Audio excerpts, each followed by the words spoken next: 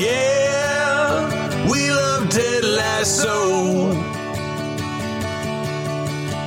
And this is the podcast to the show you can listen to or know. Welcome to our Ted Lasso talk, the Tedcast. Welcome all Greyhound fans. Welcome all you sinners from the dog track and all the AFC Richmond fans around the world. It's the Lasso way around these parts with Coach, and Boss. Without further ado, Coach Castleton. I am Coach Castleton. With me, our Coach Bishop. What's good? And, of course, our boss, Emily Chambers. Scones do, in fact, suck all of the saliva out of your mouth. You know, we're going to talk about that. We're going to talk about That's that. factual. That is a bit of an affront, but I loved it. Okay, today we are jumping into Ted Lasso Episode 5, Tan Lines. Written by Brett Goldstein, who plays Roy Kent. How about that? He sure does. Plays the ever-living hell out of that part. Agreed. And it's directed by Elliot Hegarty. And, well, I'm going to say this before we start. Mm-hmm. I found myself, you know, we've seen, I mean, I'm averaging about 4 to 6 times I've seen each episode now. How about you, Coach? I'm right in that vicinity, probably more like 5 to 8, but yeah, I've watched them a few times. And what about you, Boss? I've watched all of them at least 4 times. There are specific scenes in certain episodes that I'll just play in a loop in the background because it comforts and or crushes me. So I just want to put a marker on the fact that, you know, Boss and I were kind of honest about how like 4 or 5 times, and Coach, you just wanted to beat us by saying like 8 times. That's like insanity. 8 times is like. The truth is, when I thank you, Coach Castleton, for making this a part of my life. I really mean that part. I really do. But that first weekend, you contacted me on a Friday. You said, you've got to watch this thing. You've got to watch this thing. Over that weekend, we were to episode 4, and I watched each episode 3 times that weekend. So I kind of got a running start on my number there, but that's how much this show grabbed your boy Coach Bishop right out of the gate. I love that. God, I knew it. You know, we should just talk about how right I am all the time. I don't know if we have time for that on this podcast. Probably not. No, we Probably can. not. No, there's a lot. Okay, so we're gonna jump in. Season 1, episode 5, Tan Lines. We open with Dusty Springfield's wishing and hoping, and Higgins is being dropped off at work, and we get right off the bat I love a good spark to a show. Ted just whacks his head. It's great physical comedy, great head gag. And then we are up in Rebecca's office. Wait, I got to call something out before we get. Yeah. One of the kids says, "Is he dead?" And I just, my God, chef's kiss. Like, are you kidding me? That was just such a funny, just little something extra behind that head gag. I just thought it was hilarious. That was written by a parent. I don't know who wrote. Oh, yeah, we do know. It was written by Brett Goldstein. I don't know if he's got kids, but. Not only to say is he dead, but there was a thing where the mom tells the kids, "Oh, thank your father," and they're all like, "Thank you, Dad." And one kid goes, "Whatever," and I'm like, "Yep, there's always one little bastard in every family." I just absolutely love it so much. I'm like, I want to party with that kid. So we're in the office. Ted's sharing with Rebecca. Coach, you want to talk a little bit about the sharing? Yeah, absolutely. I think it's interesting, Rebecca's relationship to it, but the storytelling, this is an instance where we're seeing Ted telling his story because he needs to talk. And he almost always tells his story to the person he's talking to because it's what they need to hear, is that they need something, and he's trying to give it to them in part in the form of this story, right? But this is him actually like needing to get it out. Even when he says, "Oh, it feels good to laugh." That's what you say with your wife when your wife isn't the person who doesn't want to be around you, right? So I just thought it was, I thought it was a really good twist on what he generally does, and it really brought us to where he was, which is like 100% trying to figure out what's going on with this family. Yeah, I think that's a really great point. I think one of the other things, I have had people where I've sort of had to adjust my communication style to match theirs. I think that there are some people where they want you to sit back and let them talk whatever they need to talk out. And I am much more Ted, that if I think you need to say something, I will tell you something that I think is similar to what you want to talk about in order to draw that story out of you. Mm-hmm. So if you tell me about your rough day at work, I might also tell you about my rough day at work so that we could bond over that. And I think Ted is so good at that. Mm-hmm. So that's weirdly Machiavellian there, boss. I'm glad I know how you've wrung all my secrets out of me with your sob stories over the years. Now listen, I really appreciate that peek behind the curtain there, Oz. Is it Machiavellian or is it community building? That's it. And the answer is Machiavellian because I'm a bad person, but it could be community building. Right. But if I were Barack Obama, then if I were an entirely different person, then maybe it would be me being nice. Yeah, this whole piece reminds me of what I was taught about the difference between marketing manipulation, which is that how you feel after you spend your money. So I guess that's where we are with Bone. She's going to crush you with those secrets, Coach. Yeah, eventually. Not surprising. Yeah, not surprising. Not yet. So we're talking Ted and but that was a great point, by the way, Coach. Attaboy. Thanks, man. Okay, so I love that because it actually didn't dawn on me till you just said it. I thought about it a little bit later, but it didn't. You're right. This is the first time where he's kind of being human and taking off whatever version of his mask there is. Mm-hmm. We talk about masks a lot, so just putting a pin in that. And we have the couples therapy line. I didn't like the other couple. I thought that was funny. And we learn about the sort of procedure of the code word Oklahoma. What was that, boss? That was something that their couples therapist, without the other couple, I'm assuming, told them that they should do, that if they're discussing something and one of them says Oklahoma, they have to give, quote, the God's honest truth, which I thought was it's such an interesting way of putting that, because there are ways where you can be honest with your partner where you aren't being honest in the way that you need to be. And that if you are being honest in a way that is intended to protect their feelings instead of with the intention of communicating something, it's not going to be effective in the way you need it to be. So sometimes you have to tell your partner that their breath stinks or whatever, and that's going to hurt their feelings, but that's what they need to know. And I think that Oklahoma was such a great way of cutting through all of that. But what is that code word? So this is interesting. What is a code word? A code word, in my opinion, is a signal to your partner. Mm-hmm. And that signal says, don't react to this. Just hear it. And we do a thing. This is such a stupid, I don't know how the name got there for my family. But we do a thing where we have 4 kids. Oldest is 16, youngest is 6. Boy, girl. And we will sit like on a weekend morning when everybody is wound up from the week. And we'll do a thing called it's like a Seinfeld derivative, but we call it the errances of the grievances. It's not just airing of the grievances. I don't know how, I think my little girl added errances. She just got it wrong and we kept it. So the errances of the grievances. And what we do is we sit there and it's a protected space and everybody, if you have a problem with anybody, parents, sibling, doesn't matter. You can say the problem and nobody reacts to it. They just listen. There's no reaction whatsoever. There's no discussion. There's no, well, I didn't do that. Like, no, but your shoes were there. There's just none of that. None of that. You just get to say, here's what's bugging me. Kind of felt like you were a little dismissive to me, or, didn't like that you touched my stuff without asking, and we just listen. And so when we're talking about Oklahoma, we talk about safe words. It's usually like a sexual thing. If we say, right, I'm trying to think of when you talk about just a word, like calling out a word, it's usually like, a safe word to let you know if you've gone too far in bed or something. Right.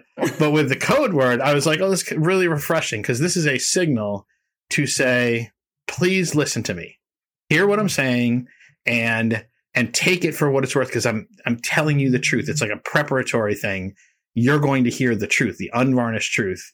And it's so funny in this civilization, in this culture, how difficult that is and how rare it is, and that it necessitates a word between loved ones or between people who are theoretically the closest people in the world to each other, that you have to call that out. But unfortunately, that's where we are.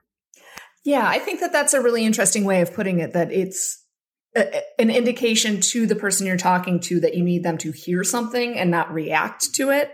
It's in a way a method of enforcing being egoless, where you're doing the practice, even if you can't do the actual thing where you don't want to react. You're at least going to perform being egoless, even if you really want to say something in response to it.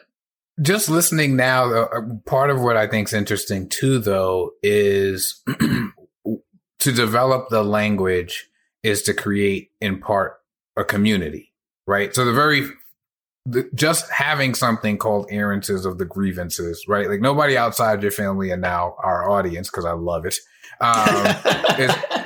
know what the hell any of you are talking about. Right. But it has a meaning to you. And so that in itself, just having that is a bond builder. And we see it even in this exchange, right? Like that quickly, now they've got a piece of language and communication that's different than it was before the conversation started. So I like that it calls out the safe space, but it also in some ways defines it. If I gave you $100 to bet before we had watched this show, and I said you get to put your money on a Kansas-based football coach or a wealthy British socialite, who's going to have the better knowledge of musicals? Right. Right. You're going Brit every time, I think. And I thought it was so funny that Ted shut her down about Shall We Dance? Shall We Dance? Oh, that's The King and I. I saw that. I saw Yul Brynner on stage do The King and I. Really? Anybody ever see the original Yul Brynner version? It's pretty amazing. Yeah, Coach, you saw it? No, I was going to say, as a kid, I believe I saw like a filming of it. That's my recollection of it, but I've been making that up. My mother loved The King and I, though. That's one of her favorite musicals. Actually, my mom loved musicals, so I know more about musicals than you'd guess looking at me. So that's just one more thing I find humorous about this, the entire show. But The King and I believe there's a filmed version that we checked out. Yep. Yeah, that's Yul Brynner was in the film version too. Yep. Yeah, so we saw the same dude. I just saw him, 100 feet away. Nice. It was pretty awesome. I was just a little tight, but it was nice. So Ted, when they're talking about this, Rebecca is resistant to this because it's not her jam to get up close and personal. Ted mentions that his wife, he's having some marital problems, and his wife sort of gave him the impression that his constant optimism is too much. Did you hear that line, boss?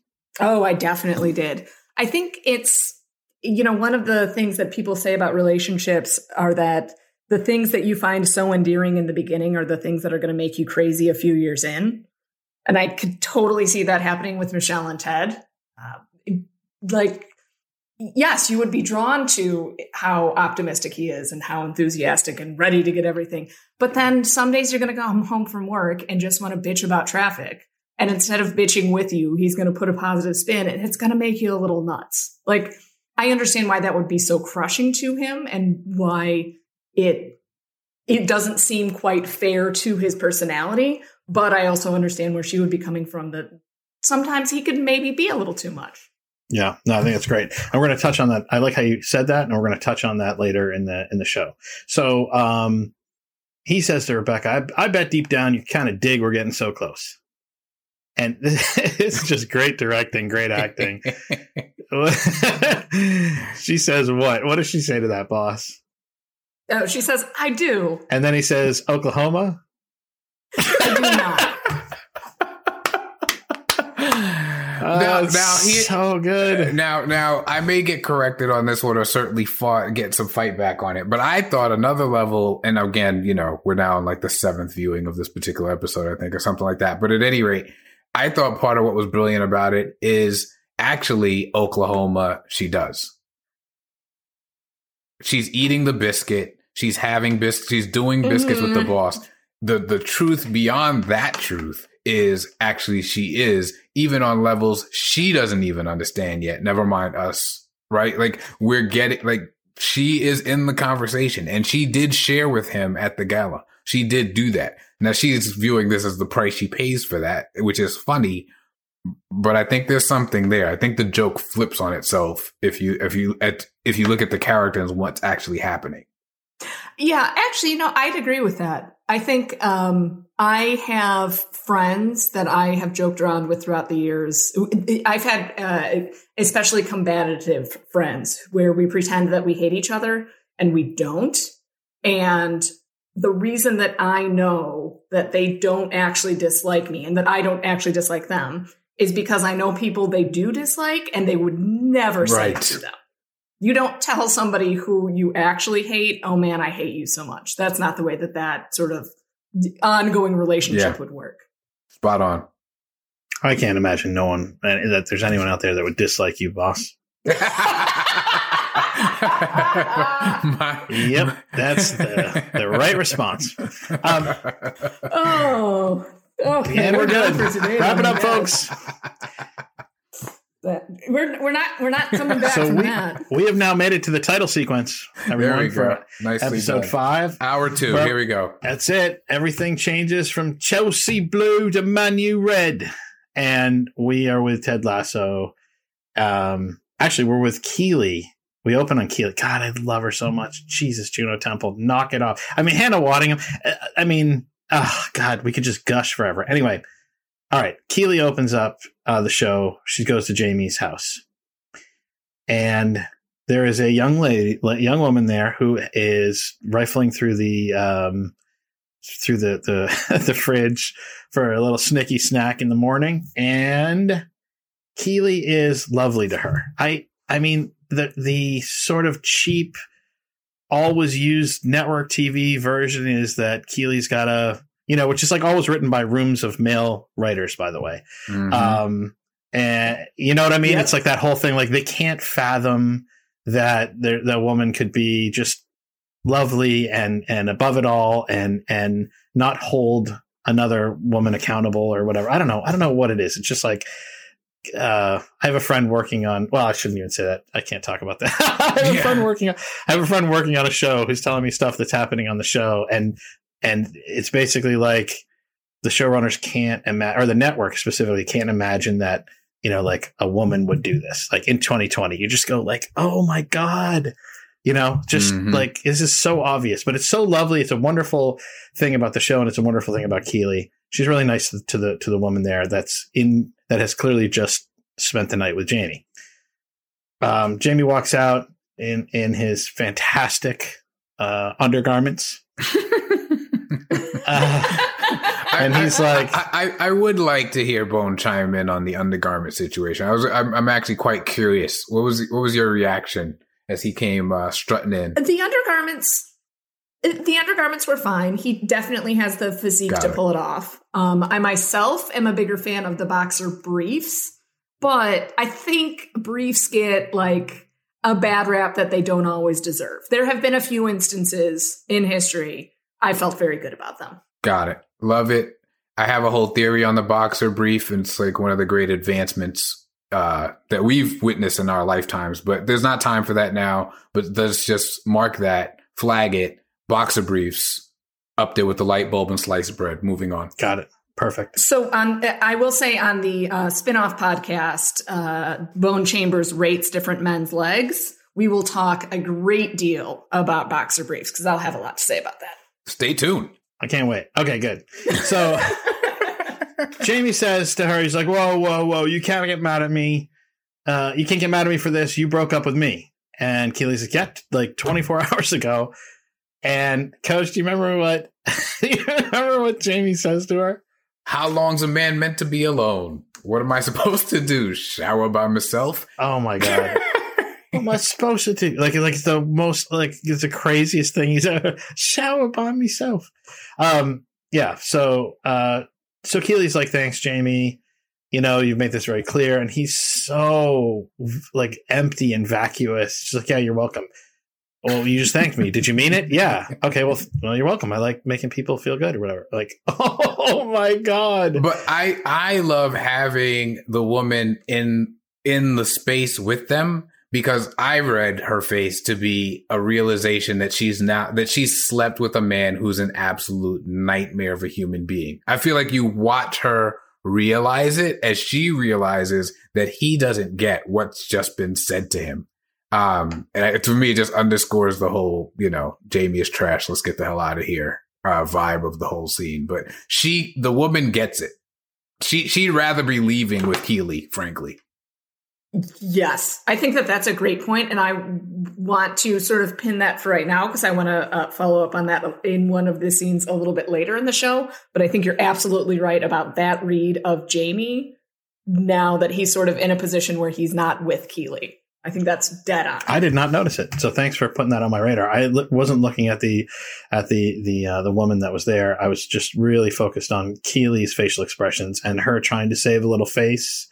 And the weird dynamic with having a, interloper in the middle of that sort of relationship dynamic. And yeah, it was interesting. But the only thing I'll say about Keeley's face is that I do think that there was a moment right after Jamie said, well, if I did help you, then you're welcome. Like, I like making people feel good, where Keeley sort of understood that this wasn't him being egoless the way that Ted is. This is him being so simple as to not understand what's happening and realizing that she doesn't need to be mad at him about any of those things because he's too simple to even try to be hurting her. Like, I think in a weird way, his total cluelessness in the face of her feelings and her insult at him means that they can now move past the breakup and maybe have a relationship still. Like, in a weird way, it worked. He does want her to feel better. It's great. I love Jesus that he's it's almost like pitiful. Like, it's like, wow, you are so sad. We can be friends. We can be friends. You couldn't have been what I needed you to be if you tried. You are such It's like getting mad at a puppy. Like, he didn't mean to be on the rug. He's just little. That's what I was thinking. Don't teach trigonometry to a sheep. So then he's like, you still going to be around for the promo shoot later? And it's like, she's just like agog. She's like, oh, you mean the promo shoot I've spent weeks setting up for you? Yes. She points at him. Yes. And then she's like, it was nice to meet you, which I'm like, oh God, she's just a doll. She's so great. Love Keeley. So nice. I just like nice people, kind people. And we get that great insert of her just bam, dropping the keys on the table, like just a period on the interaction. And we jump to training. Now the theme of training is Jamie goes in, shoots the ball, and Ted comes out of frame and catches it. He's like, oh, I was going to go in. We'll never know. And he's like, Jamie, how many times do I have to tell you to make the extra pass? And do you guys get the sense at this moment that we're talking about more than the extra pass here, or more than soccer or football? Well, absolutely. I mean, I think back to that idea of how you do anything is how you do everything. I mean, yeah, he doesn't get it. And he's not, and he's becoming the odd person out. Like, we started with Ted, fish out of water, whole deal. And slowly folks are moving this way, and we'll see more around this as we go. But Jamie's the one who's specifically not getting it. And you're seeing the impact it's having on the actual team. So yeah, there's a lot more than that one pass that he didn't send. Yeah, absolutely. There's a lot more than that one pass. And there's also, in a weird way, the other players on the team only had something to gain by Ted coming in because their team wasn't doing very well and they were facing relegation. And most of them weren't. I mean, I should say that none of the other players were the superstar on the team because that was Jamie. So Jamie is sort of facing a situation where he's going from being the only good player on an average team to having to share the spotlight with a bunch of getting better players in order to make the team better. So in a weird way, he is giving up something in order to get the team that Ted wants. And that does put him in a rough position. This isn't me being overly sympathetic to him. It's just he has to sacrifice a little bit more in order to make Ted's vision come to life. I love that you frame that way. I think it's incredibly important. It's something that I think is at the core of teams. And it's this, you gain an understanding of yourself, but you also have to sacrifice a piece of yourself to the team. And sometimes that has a tangible look to it. You know, I've talked about the captain class before. Sometimes it's somebody giving up their body. I mean, there's nothing in sports that I've heard people talk about with more reverence than like so-and-so gave up their body for blank or blank. And that idea. So what Jamie isn't seeing, and we know Ted sees with the clearest of eyes, is that if you can actually give up yourself to this team and be a part of this greater piece, you actually end up being more realized version of yourself coming out of the other side. I know that saying, Coach, but I know it as sacrifice the body. Have you heard that version of it? Yeah, I mean, I've heard it said different. Yeah, I've heard different words. Like, I've never heard give up your body. I've never heard that terminology, like give up your body. But my whole life is like I've heard sacrifice the body, like sacrifice it. Mm-hmm. It's interesting. Okay, yeah. But same concept. Yep. Now, Sam was clearly open. Coach brings this up, and Jamie says, even when Sam is open, Sam is still shit. Sam runs up. I heard my name. What did he say? And Coach Beard's like, don't worry about it. Sam is just wonderful. I'd like to plug a couple sports here. The sports with social control in them, where it doesn't matter who says that. If you play hockey, ice hockey, I just can't speak to field hockey because I never played it. But I know in ice hockey and in rugby, if you say someone's shit overtly like that, you're going to get punched. So I just put a little plug for social control in sports, but not saying that violence is the answer. But man, I really hate players like that. Man, they're the worst. And there are sports that help you course correct.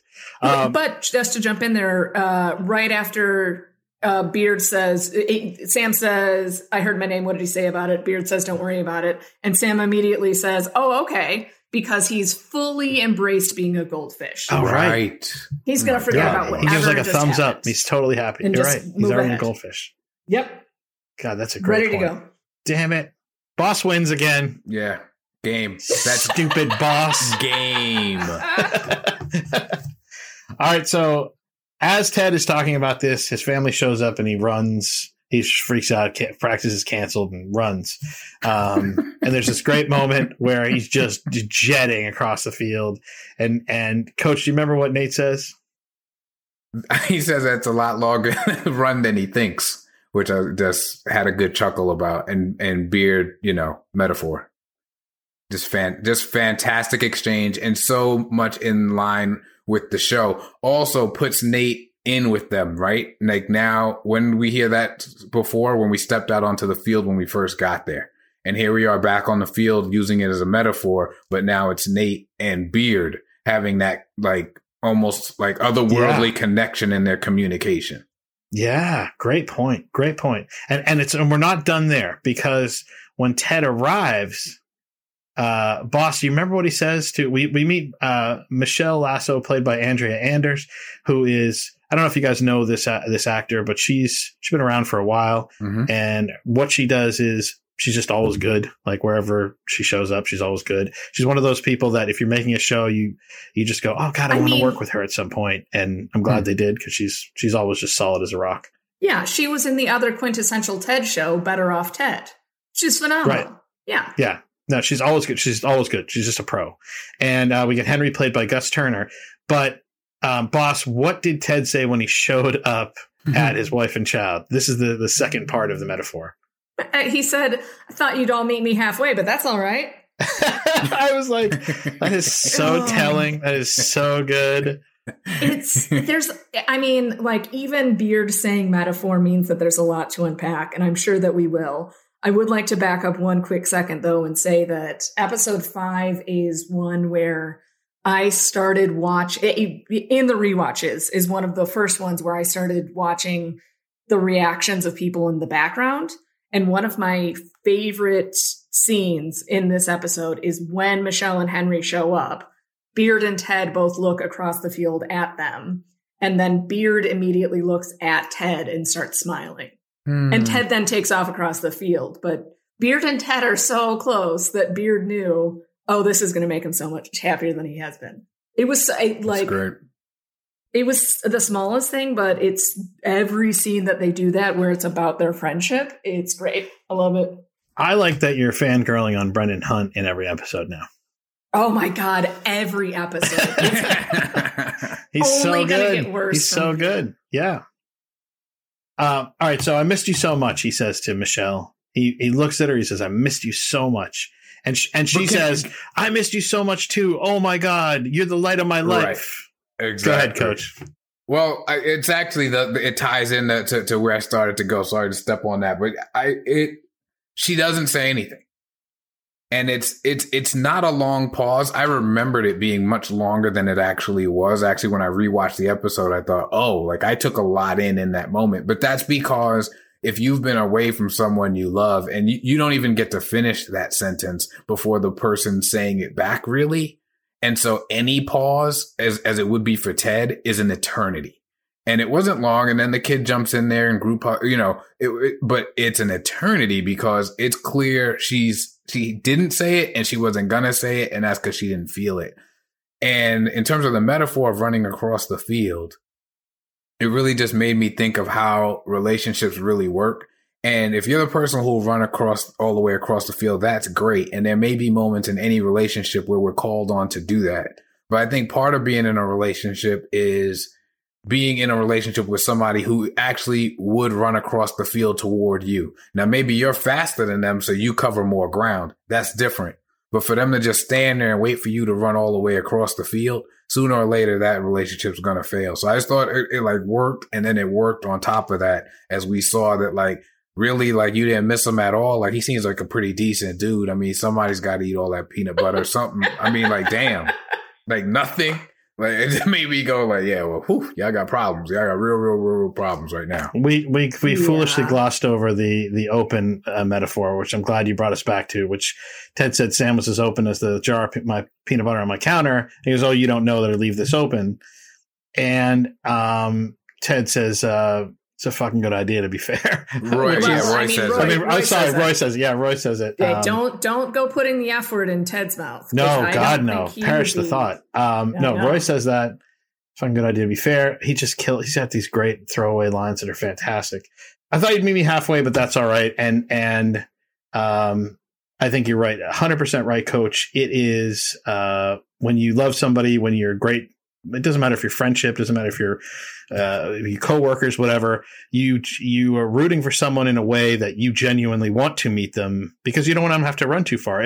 If both parties are willing to run the whole way, and you're willing to take that burden off of the other party, then it's just pure joy when you meet halfway because you're both pulling in the same direction. It's just great.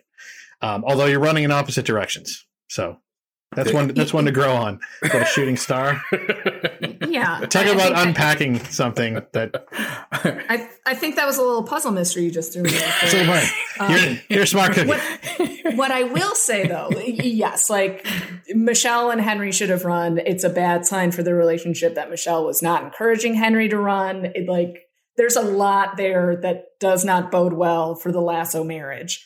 I will say that there's something to be said of the fact that she is in London right now. Yeah. And that when he gives Henry a helicopter, he says to her, she says much slower helicopter for me, and is willing to embrace him. Like, this is not the same as Rebecca and Rupert's divorce, their relationship, marriage. Like, even though there are issues here, they care about each other and they want to be kind to each other, even if they can't run across the field to each other.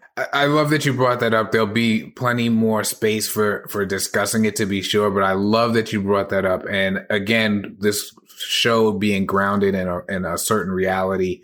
This is an adult marriage facing an adult moment that requires all kinds of It requires all sorts of maturity from the characters. I think it demanded a certain maturity from the creators and the writer. And I think it almost demands it of the audience. Like, get it. Like, relationships, messy, gray, not simple, into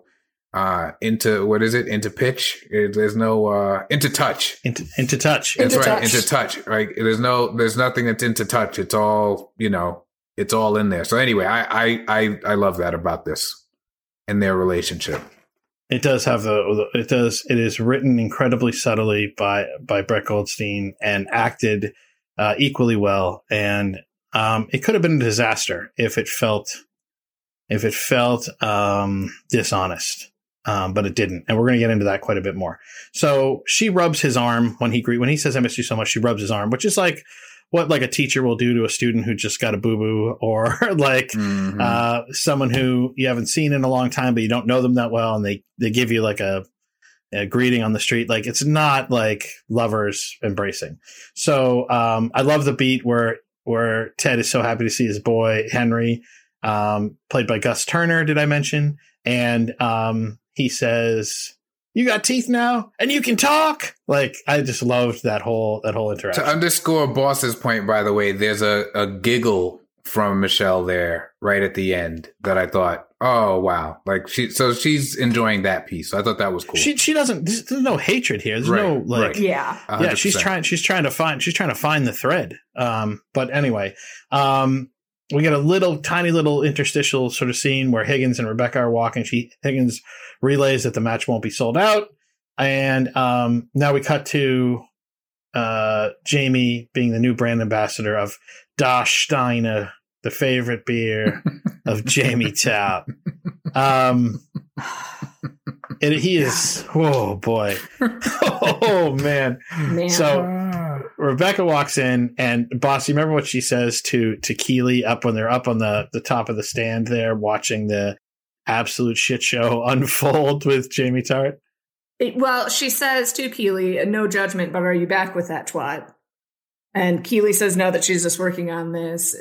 But I love that you were concerned about me. I'd kiss you on the mouth if I could reach those lips, which every time they're together, I love them a little bit more together. Oh, God, it's so good.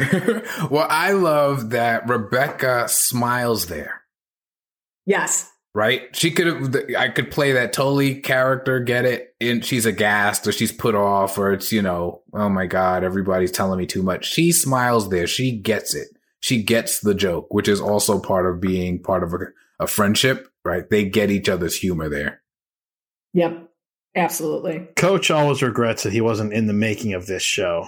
I always regret when I see things that are fun to write and I wasn't in the room, the writer's room. Mm-hmm. Like, it would have been fun to pitch out the lamest shit that Jamie is going to say in this. Like when he says bon appetit before he takes a drink. What an absolute knob. Like, yes. Bon appetit is such a stupid thing to say before you drink anything. First of all. Right. Second, unless it's like a meal replacement, then I guess somehow maybe. No, because then you're still eating a meal replacement. Right. And yeah. I would say no offense, but no, I'm intentionally trying to offend those of you. It's horrifying. They also pitched Brunicorn and Beer Bee, like a Brunicorn and beer. And Phil Dunster, like, good on you, because dear God, he killed it in that scene. How just absolutely lame and obnoxious he was in that scene. It was beautiful. I sort of can't believe that you seem to have stepped over my absolute favorite line, which is where he starts to pull up his shirt sleeve. Yes. He says, "Wait, you got to make sure to get the tattoos. It's Chinese for on." Oh my God. It's so amazing. And I don't know, earlier when we were talking about Jamie in the kitchen with his most recent conquest and with Keeley, and talking about how both Keeley and the girl from the night before can see him a little more clearly now. I don't know if the direction was to make him seem like even more of a joke than he was beforehand. But now it's so readily apparent. Like, you could see that Keeley can think, like, what the hell was I doing for however long I was with him? Right. Like, years ago, there was a White Sox player who I will not name because it's only going to be mean things that I say about him. But my older sister and I were talking about if he's actually as bad as he seems to be playing, why did they call him up? What's he doing there? Blah, blah, blah. And a friend of ours walked into the room. And so we said to him, like, "Hey, what do you think about this guy?" And he said, if you look him in the face, you could tell he's a stroke. And I was like, yes, that is it exactly. If you go to the trouble of looking at his face, you could tell he's not very good. And that's how I feel about Jamie now. Like, if you look him in the face, you could tell he's a stroke. I love it. That's hysterical. God, Oh, what so a horrible thing for someone to say about. No, it's fan. Can you imagine if someone said that to you? Oh God, I looked in boss. your face. God, if she look at If you go to all the trouble of looking at him, tell everything about him that you've ever wanted to know.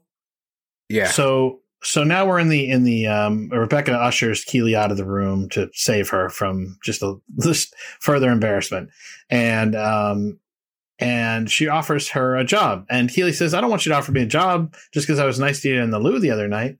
And boss, do you remember what what Rebecca says to her? Mm-hmm. She's, why not? Men gave each other jobs in toilets all the time.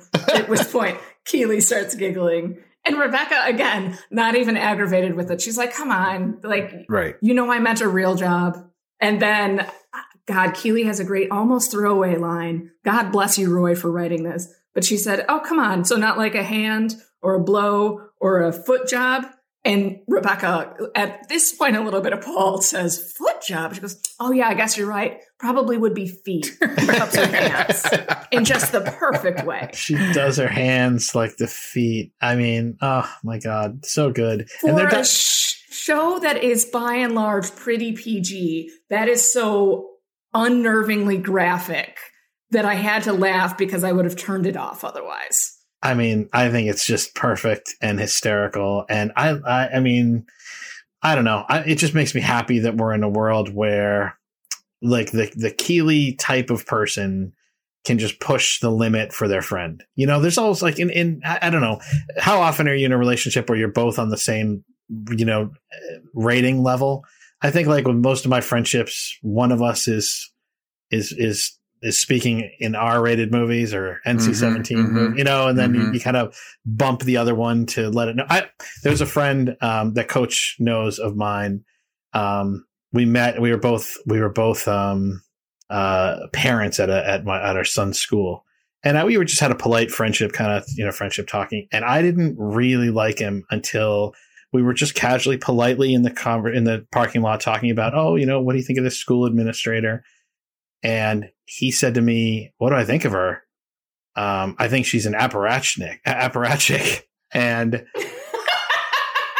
And I was like, oh my God. And he's like, yeah. And her boss, that guy's a douchebag. And I was stunned. Like my job, because at this like school, people just kind of didn't talk like that. She's an apparatchik and her boss is a douchebag. And like right away I was like, oh, we're friends.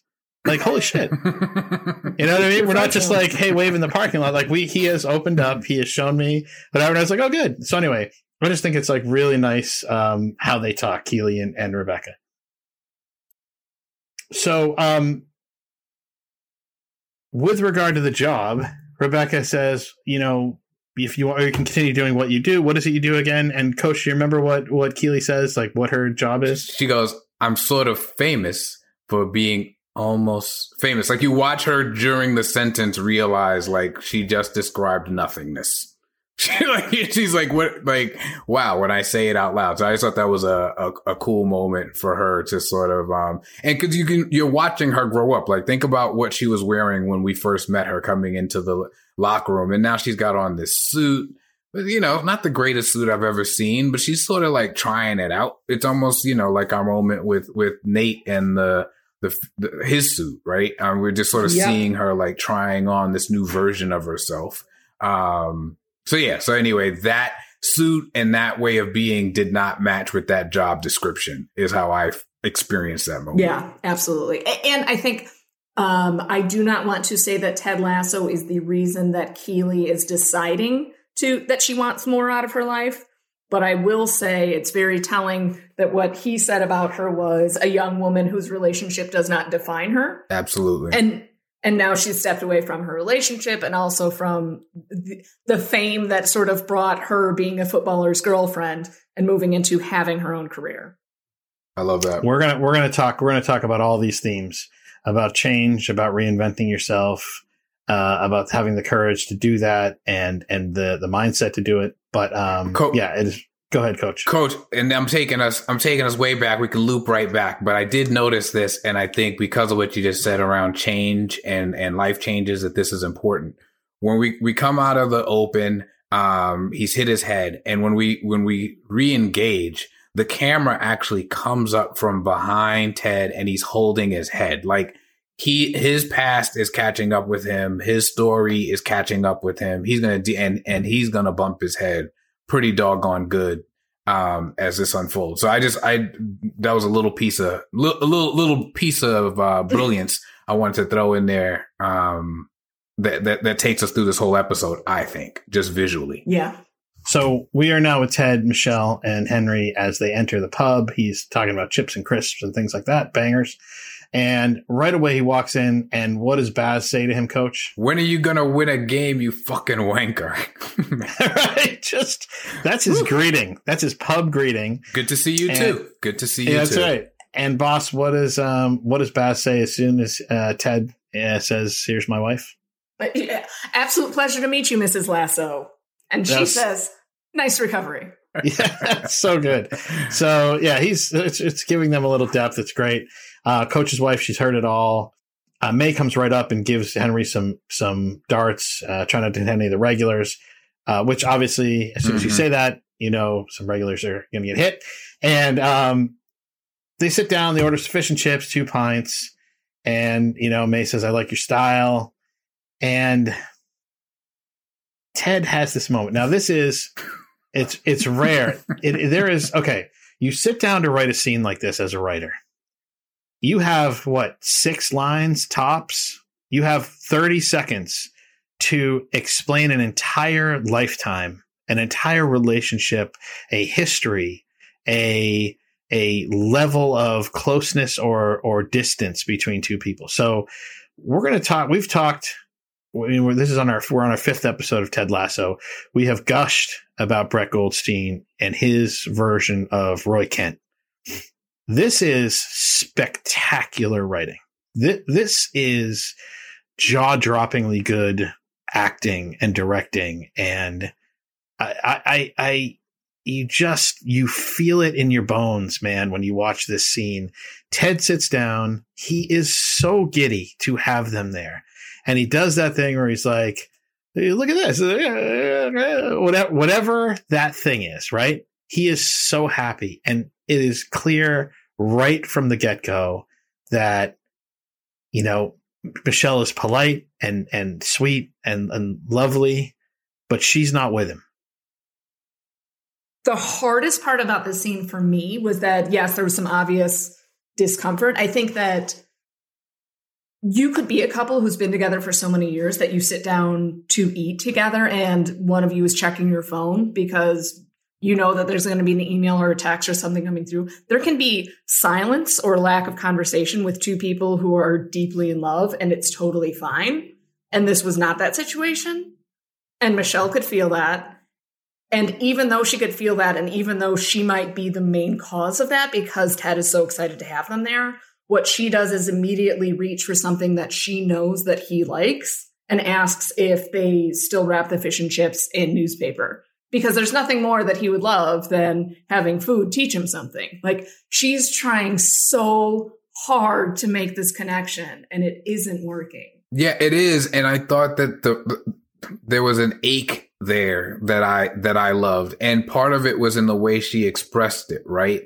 Because she said, yeah, that's your dream scenario, right? A donut that knows about Rosa Parks or something. Like, 2 things happen in that very simple line. First of all, she doesn't say that would be a dream or that would be awesome, wouldn't it? Or whatever, right? She doesn't join him in his excitement about it. She's like, yeah, that's just the kind of thing you would like, which written into that is, I don't really like shit like that. And then, and then the other piece of it is a donut that knows about Rosa Parks or something, it just doesn't.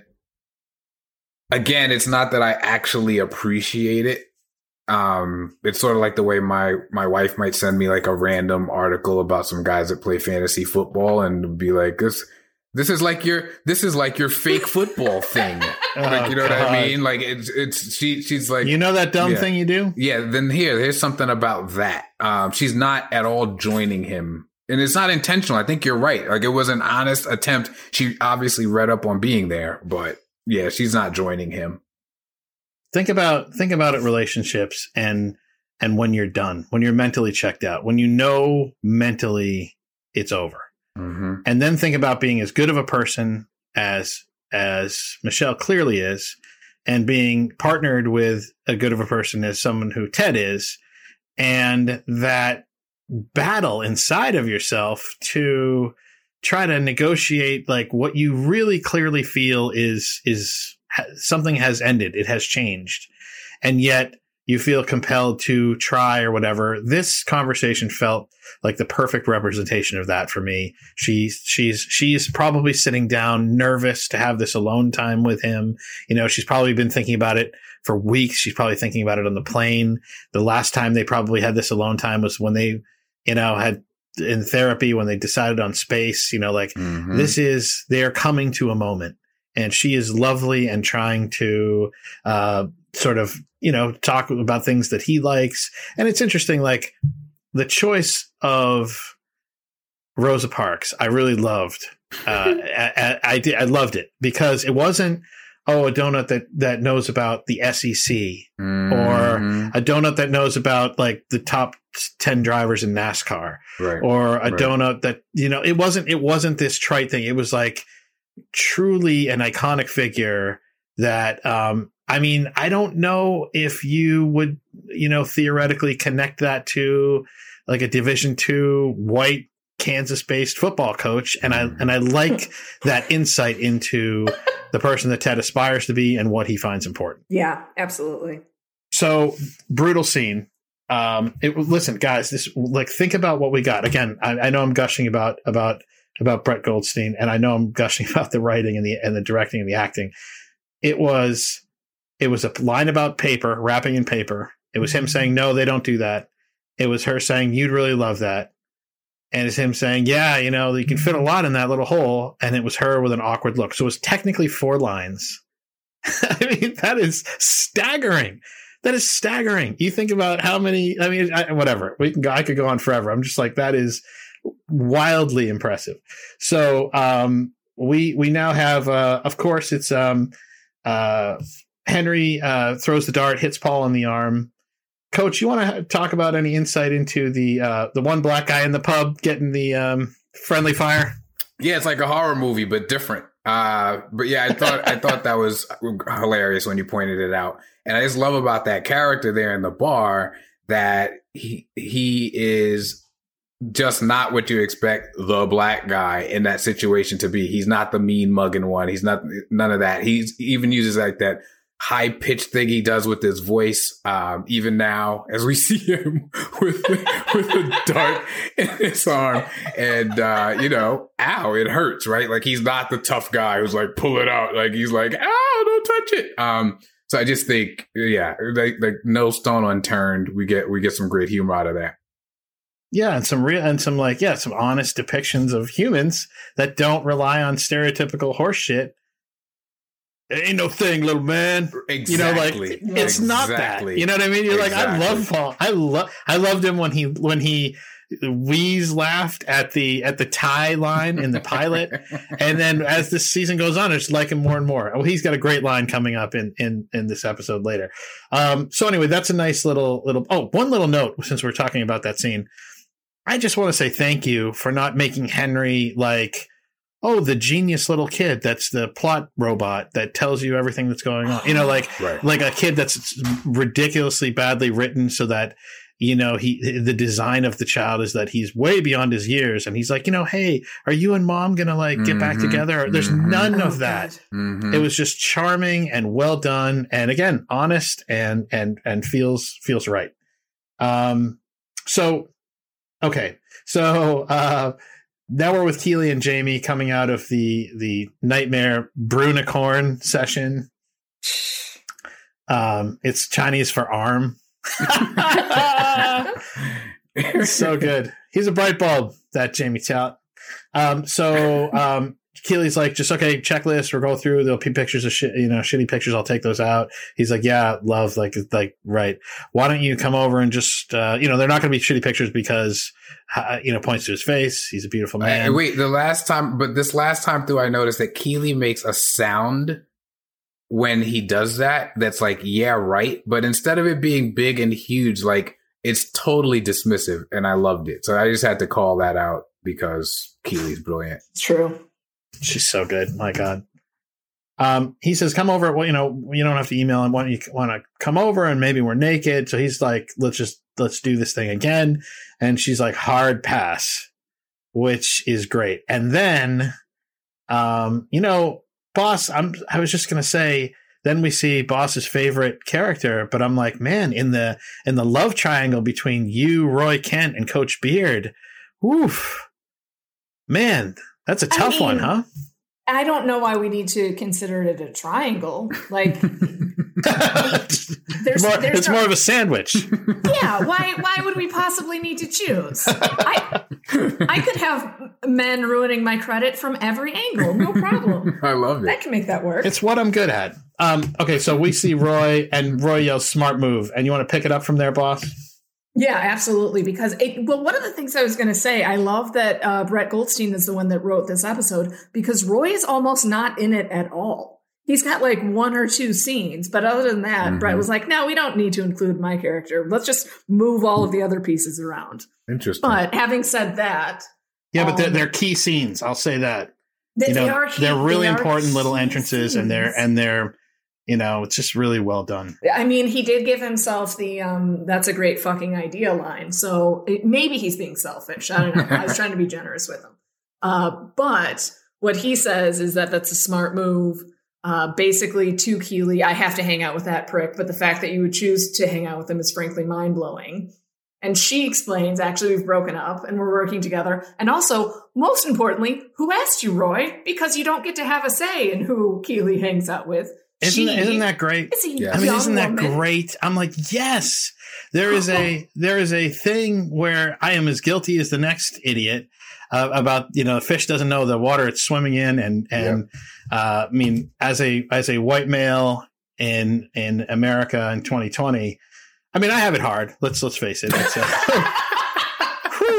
man, I don't know why I'm hearing about everybody having it harder than me, but no, I mean, we just don't even know. Like, so many men of my profile are not even tangentially aware of the privilege they have, and that they feel licensed to comment unsolicited on a young woman's dating life. I mean, what in the So it was wonderful that they called that out. So this is not about a dating life, but earlier this week, I actually had a friend who was out of town come into Chicago. We went out to dinner. And as we were walking towards the L tracks, which near my place are ground level, the barriers start coming down, the bells start ringing, the whistles and the lights and everything else. And there's a guy walking past us who says, "Watch out, ladies, there's a train coming." And we're like, "Oh, you think?" I don't know how we possibly could have figured that out. Thanks, jackass. If it weren't for literally the wooden barriers and bright red lights telling us that there was a train coming. So this, unfortunately, Lordy me, is that what all them lights are for? Oh, man. Thank you so much for pointing that out. I would have just walked directly into the train. Thank you, sir. Well, he was, chivalrous, and maybe you should have given him your number, because he probably clearly, looking out for you. Yeah, he was only watching out for my my best intentions. Milady. God. Ugh, gross. I also love that she gets it. She literally gets in his face about it. Like, she doesn't just kind of theoretically say what she has to say. She physically moves toward him. Like, she is letting him know, you crossed the line, buddy. And I just love the energy. Yeah, but it's playful though. It's not threatening, is it? Yeah. I mean, no. I think it's it's perfect balance of they have something. So they have something, and the last interaction we see before this, if you guys remember, was him saying, "Hey, I didn't really like that you used me as a pawn," and she says, "I'm sorry. I shouldn't have done that." And he's like, "Thanks." And then Jamie's like, "Get out of here. No one's bidding on you anyway, mate. Fuck off." Which is that's the last interaction they've had before this moment. And so they have something. And I like that you're right, Coach. I like that she just is like takes the initiative and is like, it's playful, but it's also, putting up a red flag, not a red flag, putting up a flag to say, hey, here's a boundary. Yeah. And it's important. They're equals. And we don't see that in many relationships, period. Never mind within the context of a show. But these two are engaging or figuring out how to engage each other as equals. You don't comment from down a hall about who I should or shouldn't be dating. Like that's not what we're going to do. If you try to think of the characters we've seen in movies in our lifetime where the entrance or like sort of the beauty shot where we introduce the character is sort of, I don't know why this is jumping to mind, but in like Revenge of the Nerds, there's the character of Ogre. And you meet him by him just growling, and that's basically how we introed Roy Kent was shut up. I'm going to start punching dicks right away. He walks by Ted Lasso and he is filled with disgust for this stupid howdy y'all. Howdy y'all cowboys. He is so disgusted by Ted Lasso and as a visual image, when we look at how they like the Brett Goldstein sort of look of Roy Kent in the show, it's pretty striking. It's real dark features, beard, like sharp cut to his bangs. Like he's just like this real rigid, sort of striking looking guy. And he is fucking, pardon my French, adorable in this episode. Like he says right in this thing, he goes, right, I didn't know that, so apologies. Like when she says, we're working together. I'm not with him. We broke up. We're working together actually. And who asked you? And he goes, right, I didn't know that, so apologies. And then she's like, no, it's fine. You should definitely weigh in on my life. I'll make sure that I text you anytime I have to make a decision. Yeah. And then she's walking away and he's like, like such an idiot. He's like, God, I'm so stupid. He shouts after her. Like, do you remember, Coach, when he shouts after her when she's walking away down the aisle? Well, it's that in trading, Sam was wide open and Jamie wouldn't pass to him. And then she doesn't get it. Like the problem now is her comprehension. Yeah, she doesn't get it. But Sam was wide open. And this is the line that laid me out.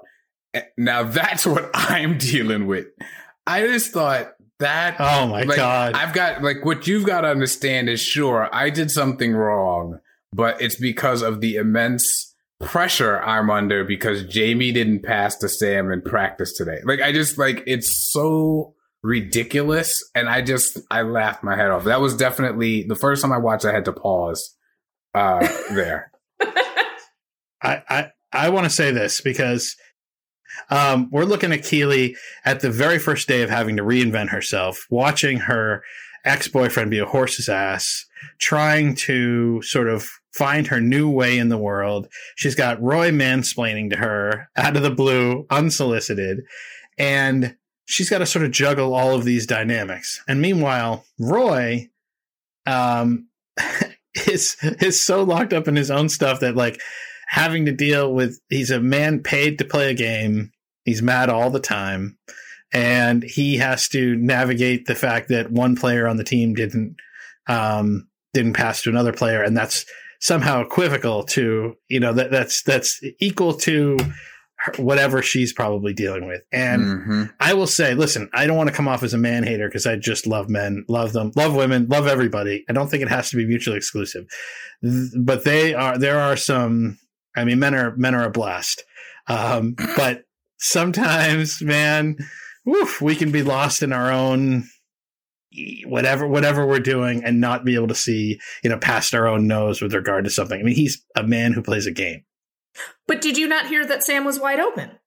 Well, then that's a good point, right? That does equal a woman's.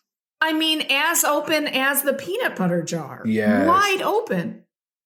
That's I stand corrected. You're right. That is that's the same as women's suffrage in general. Yeah, definitely. I will say that line killed me. The next line, not even line, but he gets a text from Keely and she says, "My bladder's full. Is it okay if I go pee?" Which, hysterical for Keely. Thank you for doing that. It wasn't on the first watch that I caught it, but I was wondering later on, rewatching, why does she have his phone number? Because I don't think that so far she's done that much with branding with the team. There isn't much of a reason why she and Roy should be texting each other, but she has his phone number and they are texting. That is a good question. Yeah, but they're in the same social circle, and like he knows her enough. Like when he goes to howdy, y'all, she pulls in, right?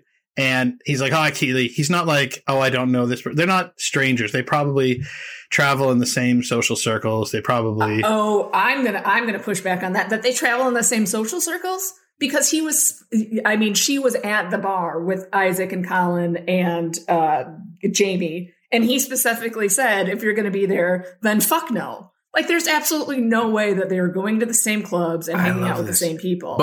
But did they when he was they used 23? They used to, right? That's I'm wondering, because I'm with you. I'm with you, boss. Just to put, I am going. Oh, that is interesting. Or like we just decided that is the way it works best. But I can't believe I have to like mansplain this to you right now. Oh my god. Well, actually, God. Yes. Yeah. Well, I mean, excuse me. Listen. Point of order, boss, if that even is your name.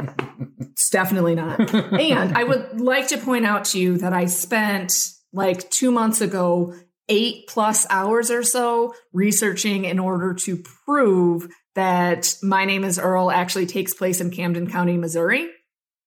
So listen, if you want to get into this, we could get into this. But Roy has apparently been playing for at least a decade in the Premier League. Given our target, I'm sorry, go ahead.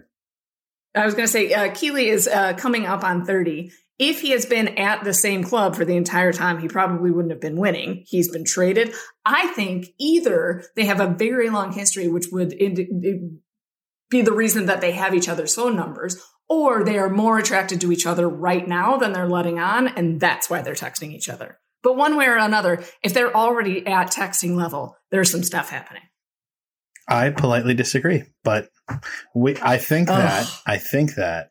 Well, no, I agree. I think with option A, I don't know. I think you had two options right there, right? You had either they've known each other for a long time or there's something going on. I think there's been something going on since the moment that she apologized and he accepted it, and maybe at the table when they both, I'm gonna harp on several themes throughout the show. Innocence and experience. When they were picking on Jamie, saying if she pays more than $6,000, you have to sleep with her, and they were laughing together. They've known each other. In my opinion, that this is not their first interaction, and I think in a later episode I'll give some more evidence to support the plaintiff in this one, but we can see how it plays out.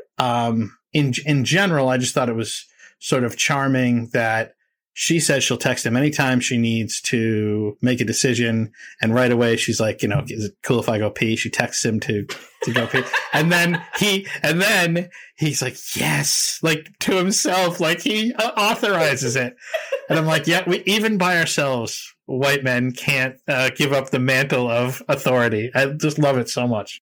I got to point out, though, I think it's going to be really important to the future of our podcast that there's a very good chance that Boss just did to a significant portion of our audience what Beard did to her with chess, because anyone who would devote that kind of time to the history and context of My Name is Earl. I mean, I'm just, I feel like maybe we should hire security for, like, this is going to take a left. Like, somebody just decided they're going to spend the rest of their life with Boss. Like, that just happened. That just totally just happened. Listen, there's not a lot to do in quarantine. You make things happen where you could make them happen. I get it. Now we're with Ted in the apartment with his family. They're making a double-decker bus model, and there's this great line there about the building of the bus itself. Michelle says, "Don't you want to just ride it?" And Coach, do you remember what Ted says? Isn't it their son who answers? Because first he says, no, we want to finish this. And first we can build it, then we can ride it. Kind of a Field of Dreams paradigm. So what I did love about that, comparing it to the donut, is that he and the kid are totally on the same wavelength. He didn't have to explain to his dad why they needed to finish building that double-decker bus. And they are there. So she's entering this space, but they are aligned. And then, we can talk about how the scene unfolds from there. I thought it was just another beautiful moment. But I love that it's that Field of Dreams paradigm. It's the same reason he walks into a locker room and the smell is potential. Like, that's what he experiences. So life is Field of Dreams for Ted. Everything, this relationship, their kid, the double-decker bus, what Richmond can be, who Nate's going to end up being in life. Like, the world is a Field of Dreams paradigm for Ted. You Field of Dreams guy there, Coach? Oh, if by Field of Dreams guy you mean cries every time like a child, then yes, I am very Moonlight Graham! Let me tell you something. When he and his dad have that catch, I mean, it doesn't matter. Oh my God. I could brace myself. I can decide it's enough, not this time.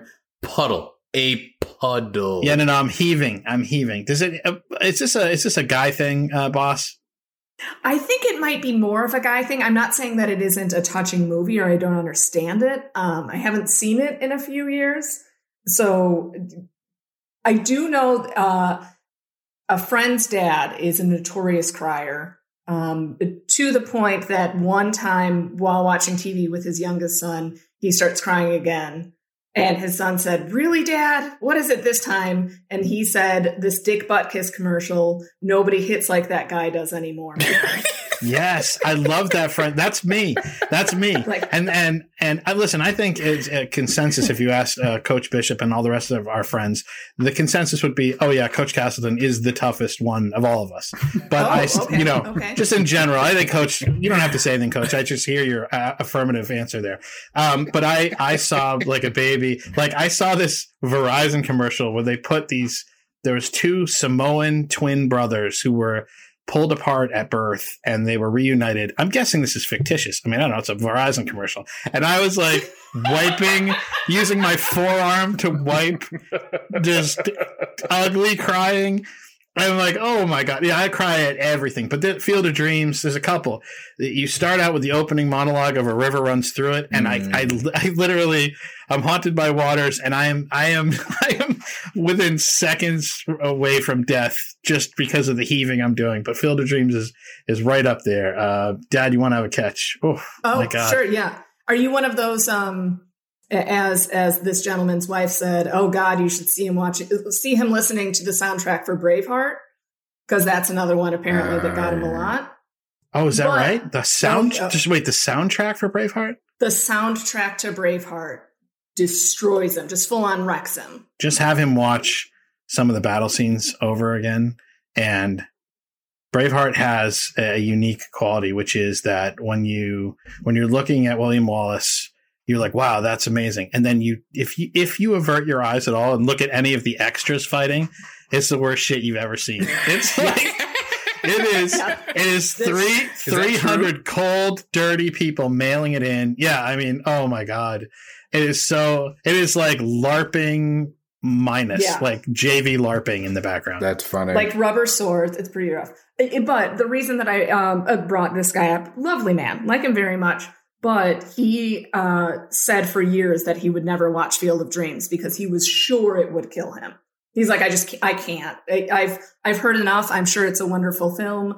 I would never recover. Yeah, no, he's not wrong. He's not wrong. No, he's a wise man. Just, yeah. For me, it's Cats in the Cradle, Harry Chapin. That's it. Okay, so 6 hands are better than 4. Michelle jumps in. We get the montage of family bliss. She's like throwing things at him. She's playful. It's not. There's nothing here that isn't lovely. There was some, and we have the shot at. Go ahead, Coach. Go Sorry, ahead. I'll take us where I'm pretty sure you were about to go, but I did want to jump in and say the kid Henry really serves as a buffer. Yep, it's pretty clear to me in their relationship, which I'm guessing is a dynamic that develops in many families. but they can get along with Henry there because then it really can be about the bus, and there's really no Oklahoma when he's in the room.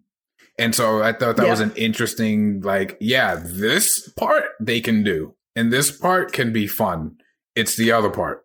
So I thought that was very much worth it. I don't know if you guys noticed this, but when I saw them all three in the bed and Ted is smiling, this is just me. I have to own this, but I was like, oh, so no sex tonight.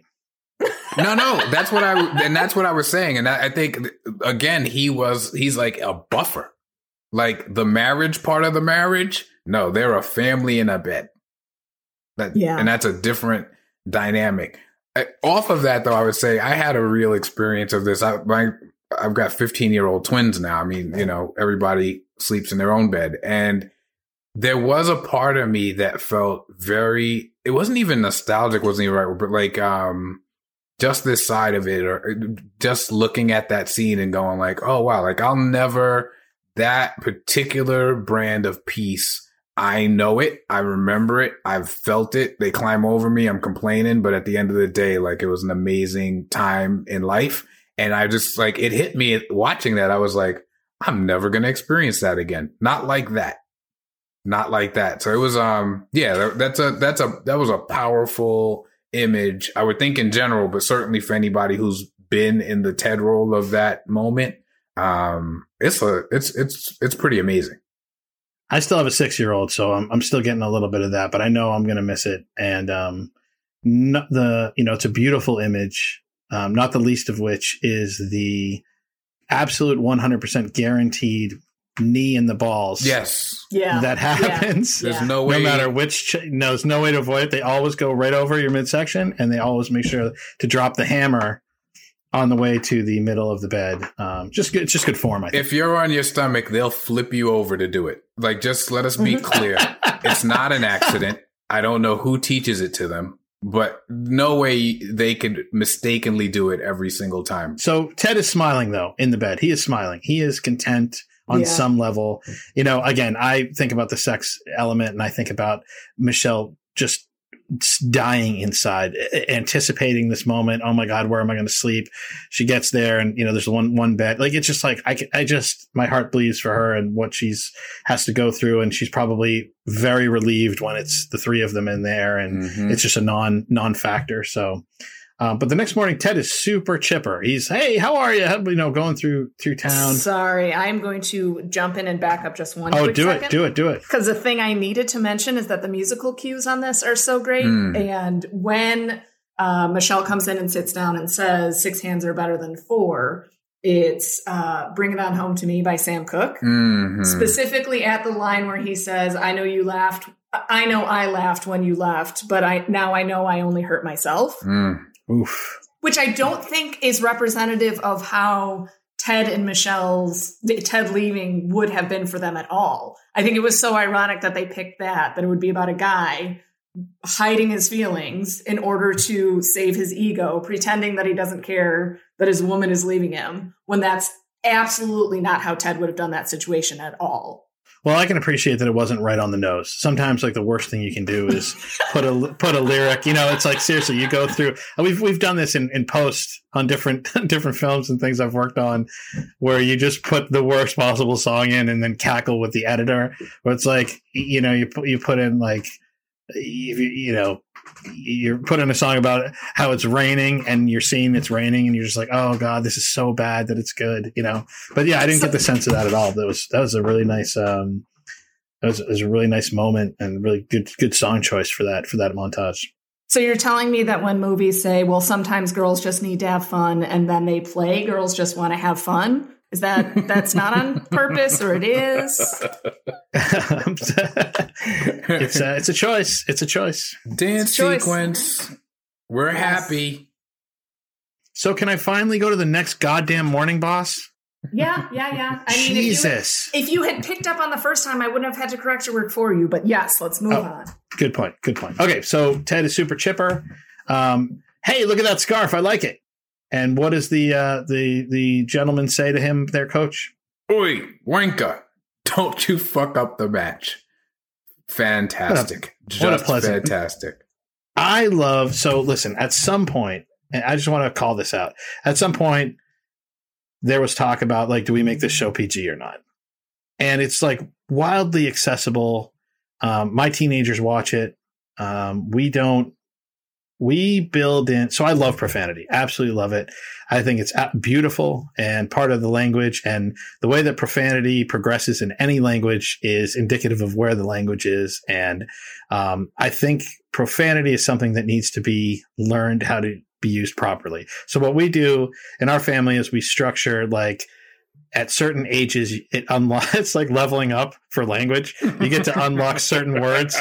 Like it's so good. I'm telling you, I'm not saying that it works for everybody, but it works for us. Like my 10-year-old, when he hit 10, he got to say hell. That's great. So he could say, what the hell? And like, oh my God, he like glows when he gets to say it. So we have these different things. And I just think in general, it was a great choice that they didn't soften this up because the world is honest. Because the show is honest and it's trying to represent the honesty of the world and how the world actually is.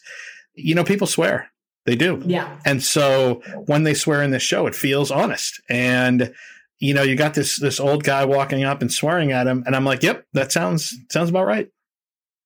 Also, I don't know if this is just my American naivete, but there's something about a British person doing it that makes it sound more refined. Yes. So when the old guy is saying, don't fuck up the match, you're like, well, that probably just means like, do a good job today, sir, because it's British slang. Yeah. I love So it. it's entirely different. Thank you, my lord. Yes, exactly. It's like some comedian said something about how kids speaking in other languages always sound so much smarter. You're like, oh, holy shit, that 6-year-old knows French. Even though they're French. Yeah, that's right. And then if you talk to any of your English friends, they're like, yeah, not everyone here is the fucking Duke of Marlborough, dude. Yeah, like, no, I'm pretty sure. Yeah. I'm pretty sure. Pretty sure you are. So, hey, I appreciate you. Well, we'll see what happens. Hey, I appreciate you. We'll see what happens, huh? So then we do the scone. Scone, boss, do that line. The scone line that he says to Henry. He says scones taste like a muffin, except it sucks all the spit out of your mouth, which it does. That's so funny. Absolutely love scones, but I'm a snob, so there might be that. So he says, "Hey, what do you say? Some people's kids, man," which I thought was so funny in that it's his kid. Yes. And Michelle's looking out the window. Hey, isn't it look great out here? And this was such a nice moment because he says that to her, and she turns around, and you get to see. Jason Sudeikis pulls this beat off where you see a quantum change come over him. And Coach, talk us through that. Well, his face, as he sees her crying, like, it's not just that his face falls, because I think that would be selling the moment short. Like, I felt like I watched all of Ted crumble. And he just immediately, like, I know the feeling, like when you love somebody, it's even if it's your kid falling and hitting their knee, like you have to learn how to like work through that moment, because the first time one of my kids got hurt, I mean, you just want to fix it. And I could see on his face that here he was enjoying this beautiful moment, and he saw her crying, and he even moves toward her. He just wants to fix it. She should never be crying. Like, that's part of his mission in life, is what I got out of it. It's like, he's like, wait, what? Like, that's wrong and has to be changed, that you're crying. I thought it was absolutely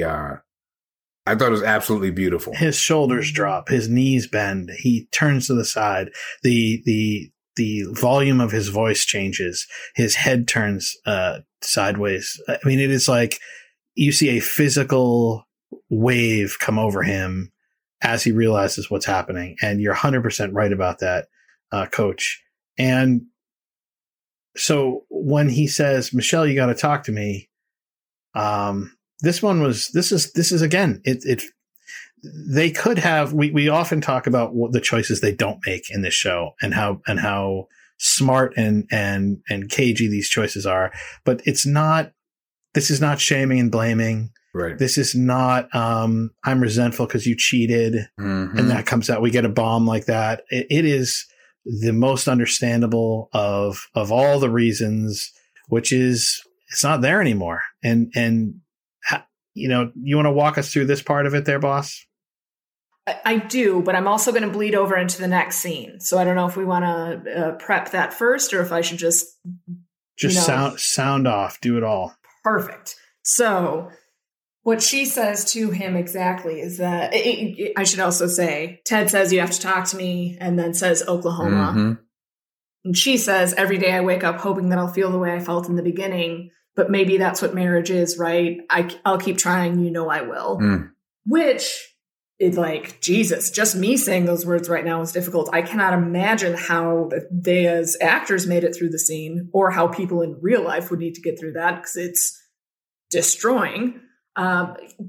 But you could tell that Ted is so much more unhappy with that answer, that it's not anything that he could fix, that she's going to keep trying at it, but that the answer is she doesn't feel the way that she used to.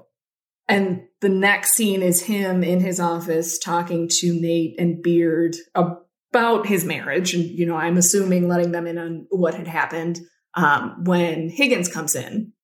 One of the other great asides is that Nate says it's so complicated.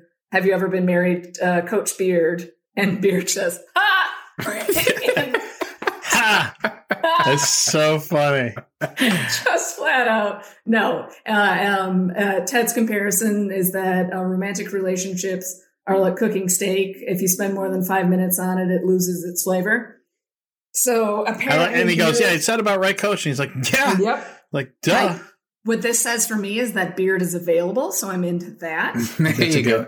I like that positive takeaway. And not, which is interesting too. He's both available and not. That's exactly how I like it. Schrodinger's boyfriend is really what I'm looking for the most.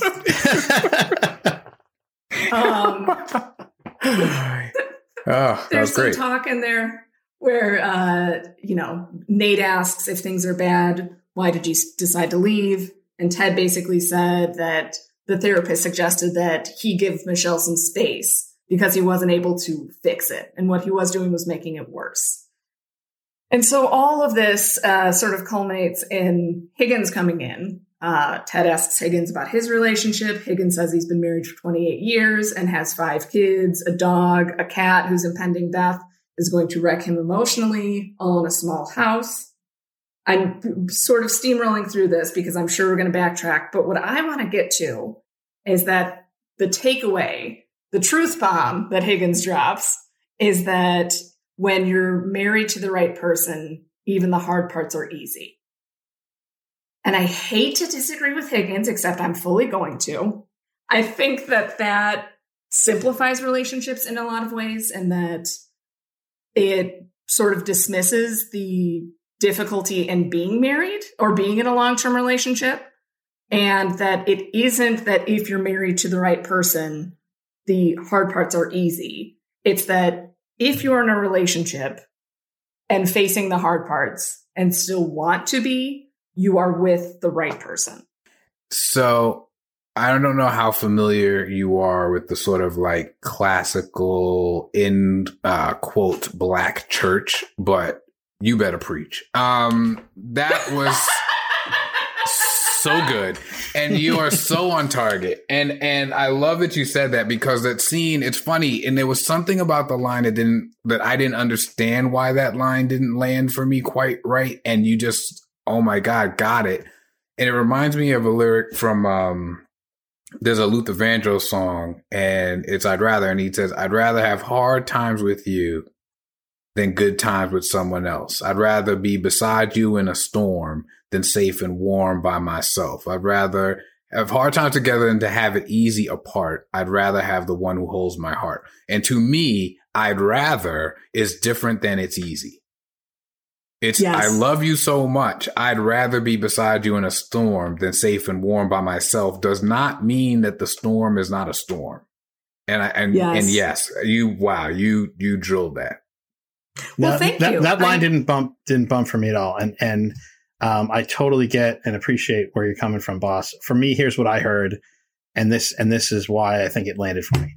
I have had, the line is, that's the thing though. If you're with the right person, even the hard times are easy. And for what I heard was, as a person who has been through the hard times with the wrong person and then been through the hard times with the right person, there's no comparison. There's absolutely no comparison. So maybe it's just that they're easier, but yeah, it worked for me.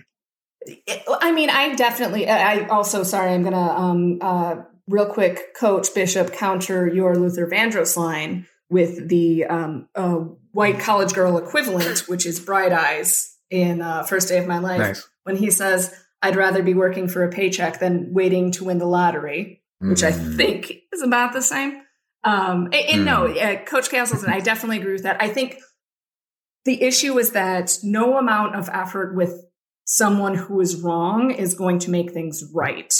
But a certain amount of effort with someone who is close to right will make things pretty good. Like, I get really hesitant to say that the issue is you were with the right person or you were with the wrong person or, however we do this. I think the issue is, do you want to keep working at it? Not do you feel you're obligated to, not are you worried what your family is going to think, or you don't want your neighbors to know you're getting divorced, or the kids might be affected. Like, if what you want to be doing is still working at it, then that's the right person. And once you don't want to be working at it anymore, you got to jump ship, because there's no way you're ever coming back from that. I think Michelle is in a position where she doesn't want to work at it anymore, but she doesn't want to hurt Ted. And so she's staying in a relationship that is inadvertently hurting him because she doesn't want to hurt him. Mm-hmm. That's spoken like someone who Machiavelli's people into telling them their secrets. So, so you remember these words when I rip your heart from your chest, sir. Seriously.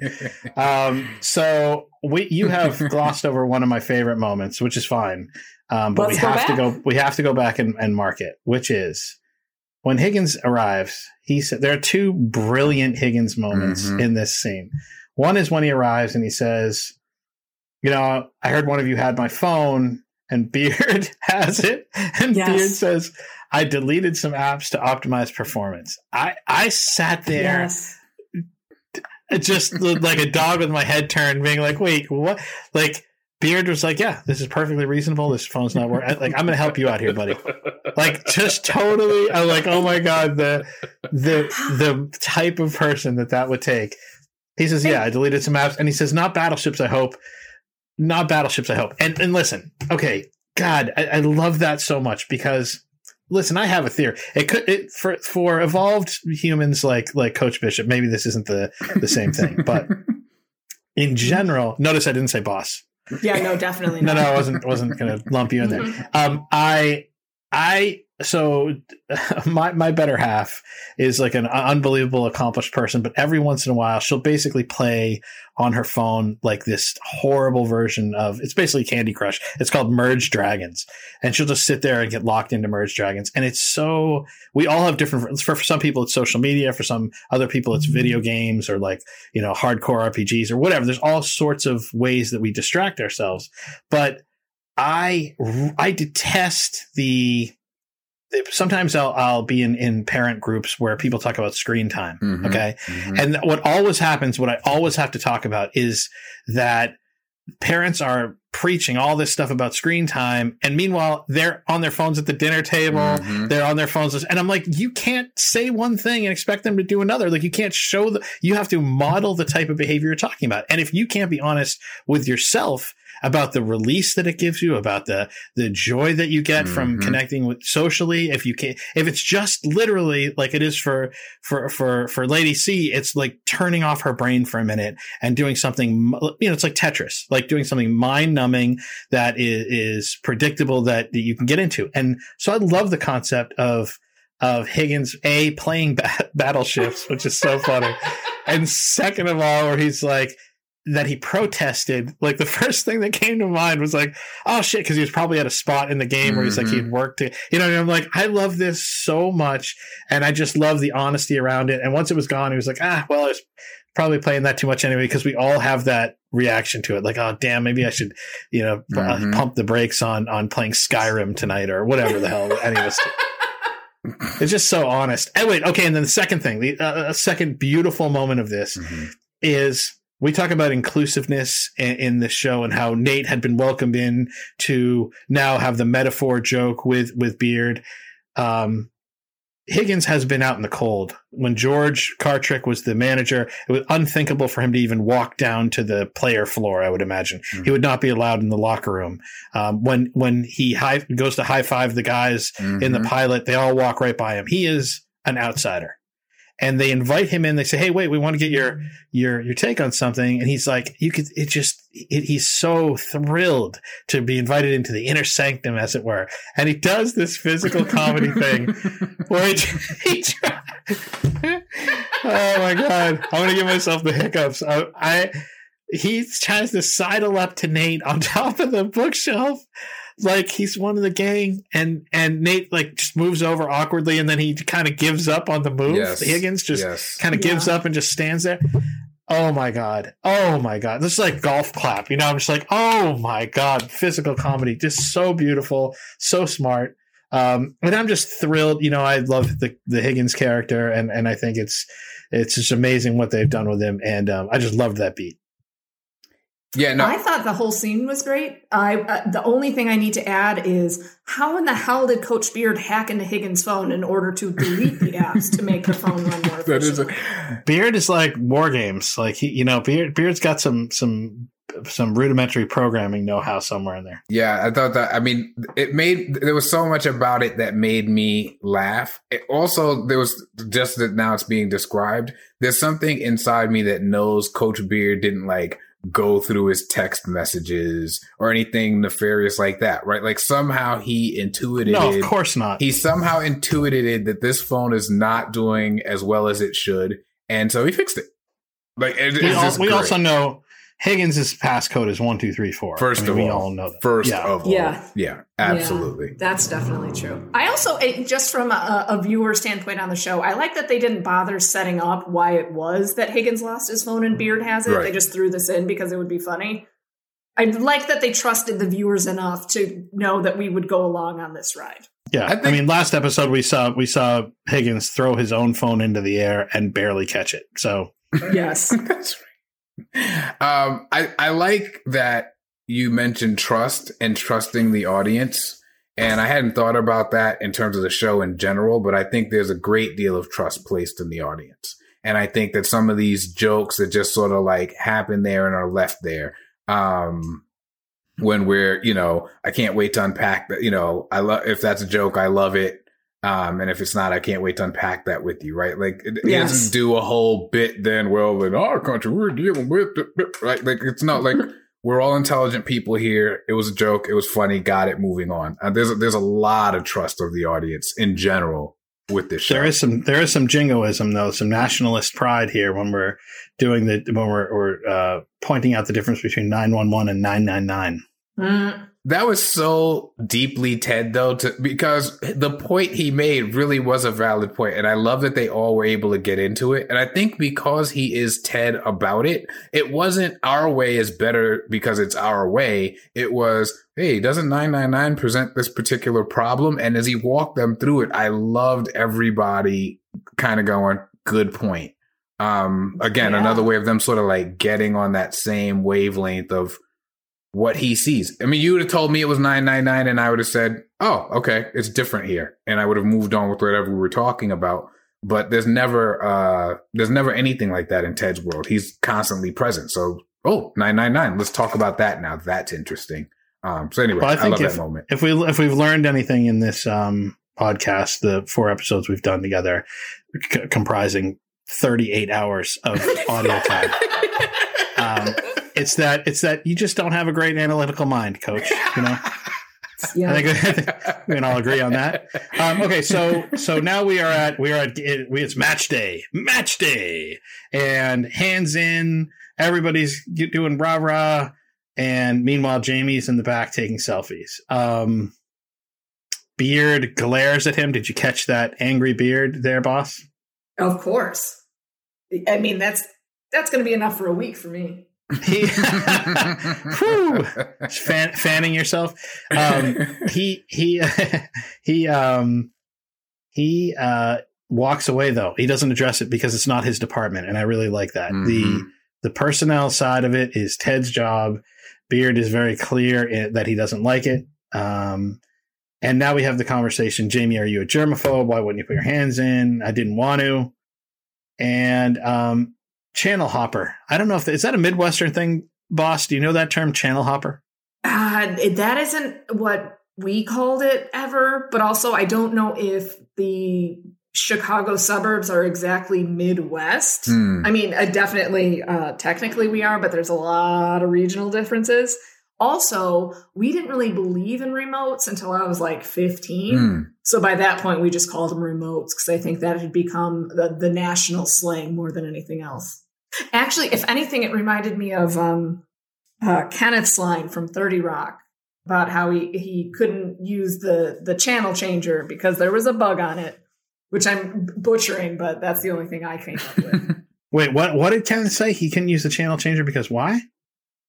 Because there was a bug on it. So Jenna was trying to teach him about doing a humble brag. So she was like, oh, it's so hard for me to watch American Idol because my perfect pitch.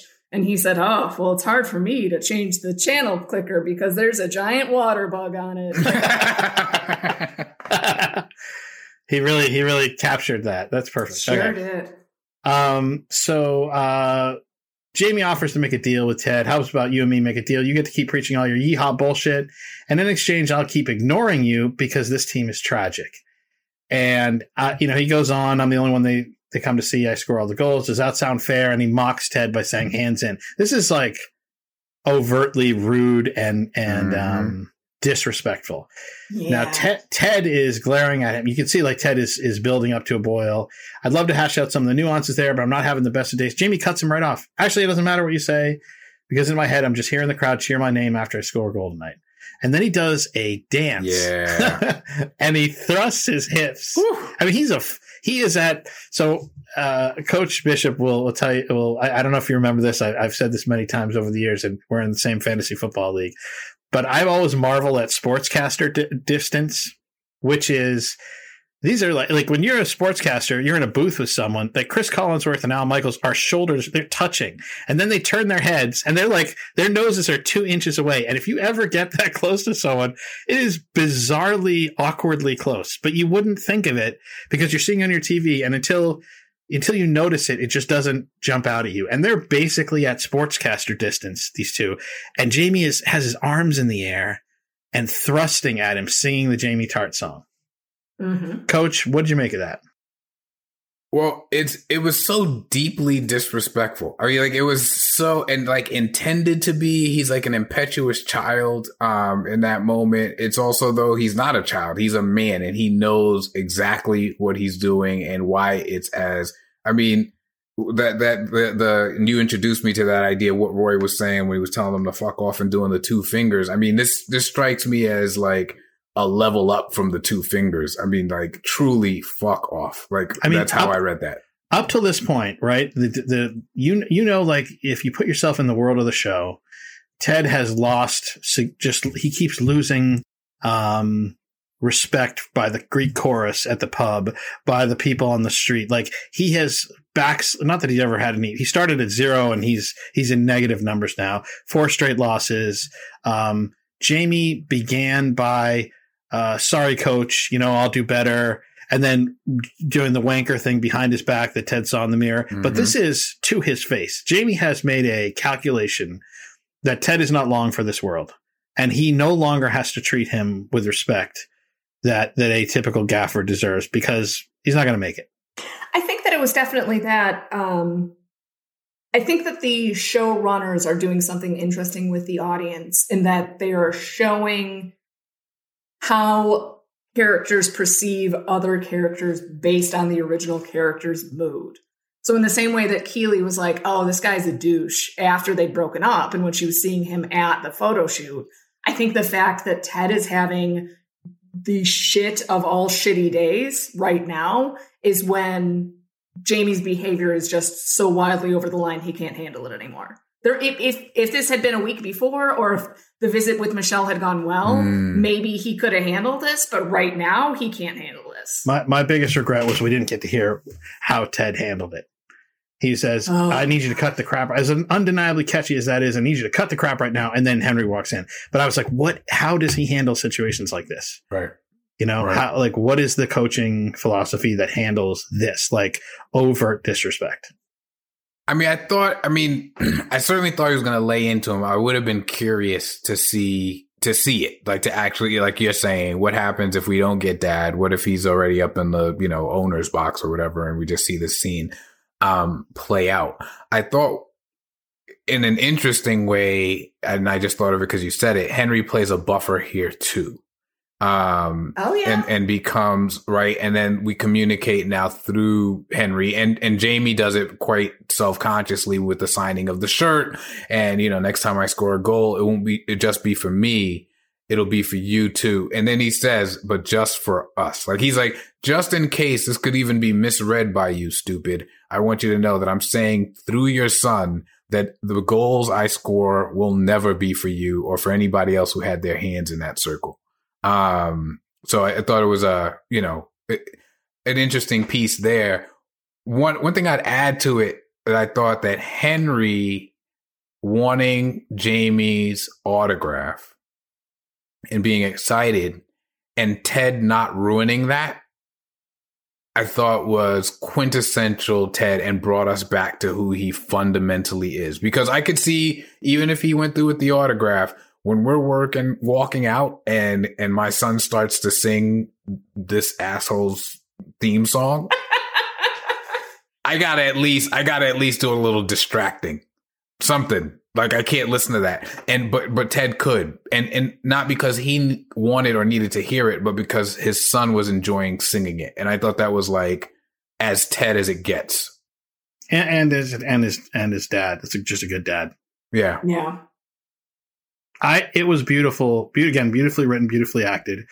The duality in that scene where Jamie was a absolute prick to Ted, while also being very kind and sweet to the little boy at the exact same time.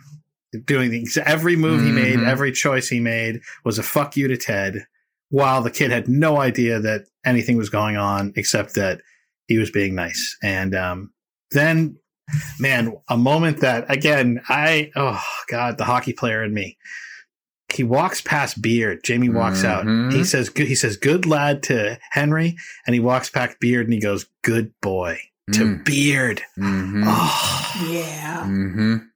Yeah. That was, Beard showed a lot of restraint there.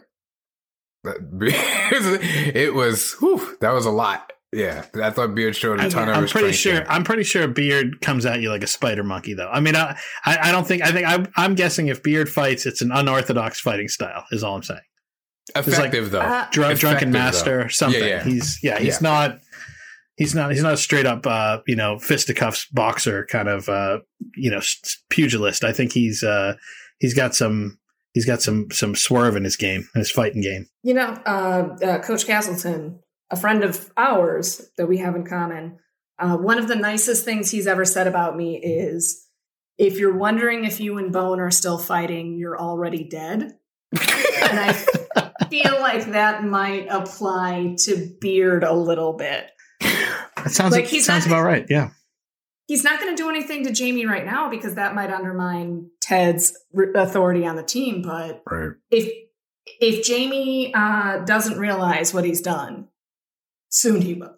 Right. I love it. So we are losing. We're losing big in this game. We cut to the Greek chorus. Everybody's losing their minds, swearing at the TV. Fucking Lasso. I hate that poxy wanker. Which is gross if you break that, if you unpack that line. Ugh, that's pretty gross. And then Paul goes, nice family though. And do you remember what Baz says, Coach? Damn it, Paul. Don't humanize him, which I thought was great because it's what they are always pissed at him about, is like, stop being nice to him. So I just thought it was great. This is like a fun, that could be awful, right? Like that could be just this weird commentary in the middle of the show, sticky jokes, whatever. And instead, it really does give us a glimpse into the world.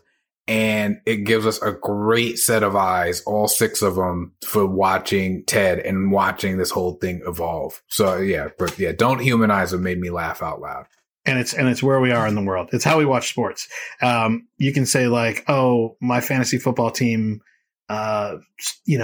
goddamn Lamar Jackson, why didn't you throw 3 touchdowns this weekend? Right. And you can be like, God, like you killed me, man. Right. And then, but if Lamar Jackson like sees that tweet and he's like, hey man, I'm really sorry about that. You'd be like, oh shit. Sorry, Lamar Jackson. I'm a big fan. You're really excellent. Like, it's just like this whole thing that we do. We completely dehumanize people in sports, in politics. We do it in different ways with politics, but it's like, oh, you're not the perfect person. How dare you? Like that's no, they're human. People get to be human. It's crazy. Well, also it's like so deeply self-centered, right? Like it's just truly like how this impacts me. Like here's this guy, you met his family, he's traveled all this way, right? But it's just like my team's not winning. Boss, I will tell you that in another iteration of our lives, we Coach Castleton and I did a fantasy football podcast. And the theme song for one of our segments, very aware of the dynamic he just described, went, I was depending on him and I hope he dies. Fuck that guy. So we speak of that which we know. I completely forgot about that. Right. We've dehumanized people for a long time, boss.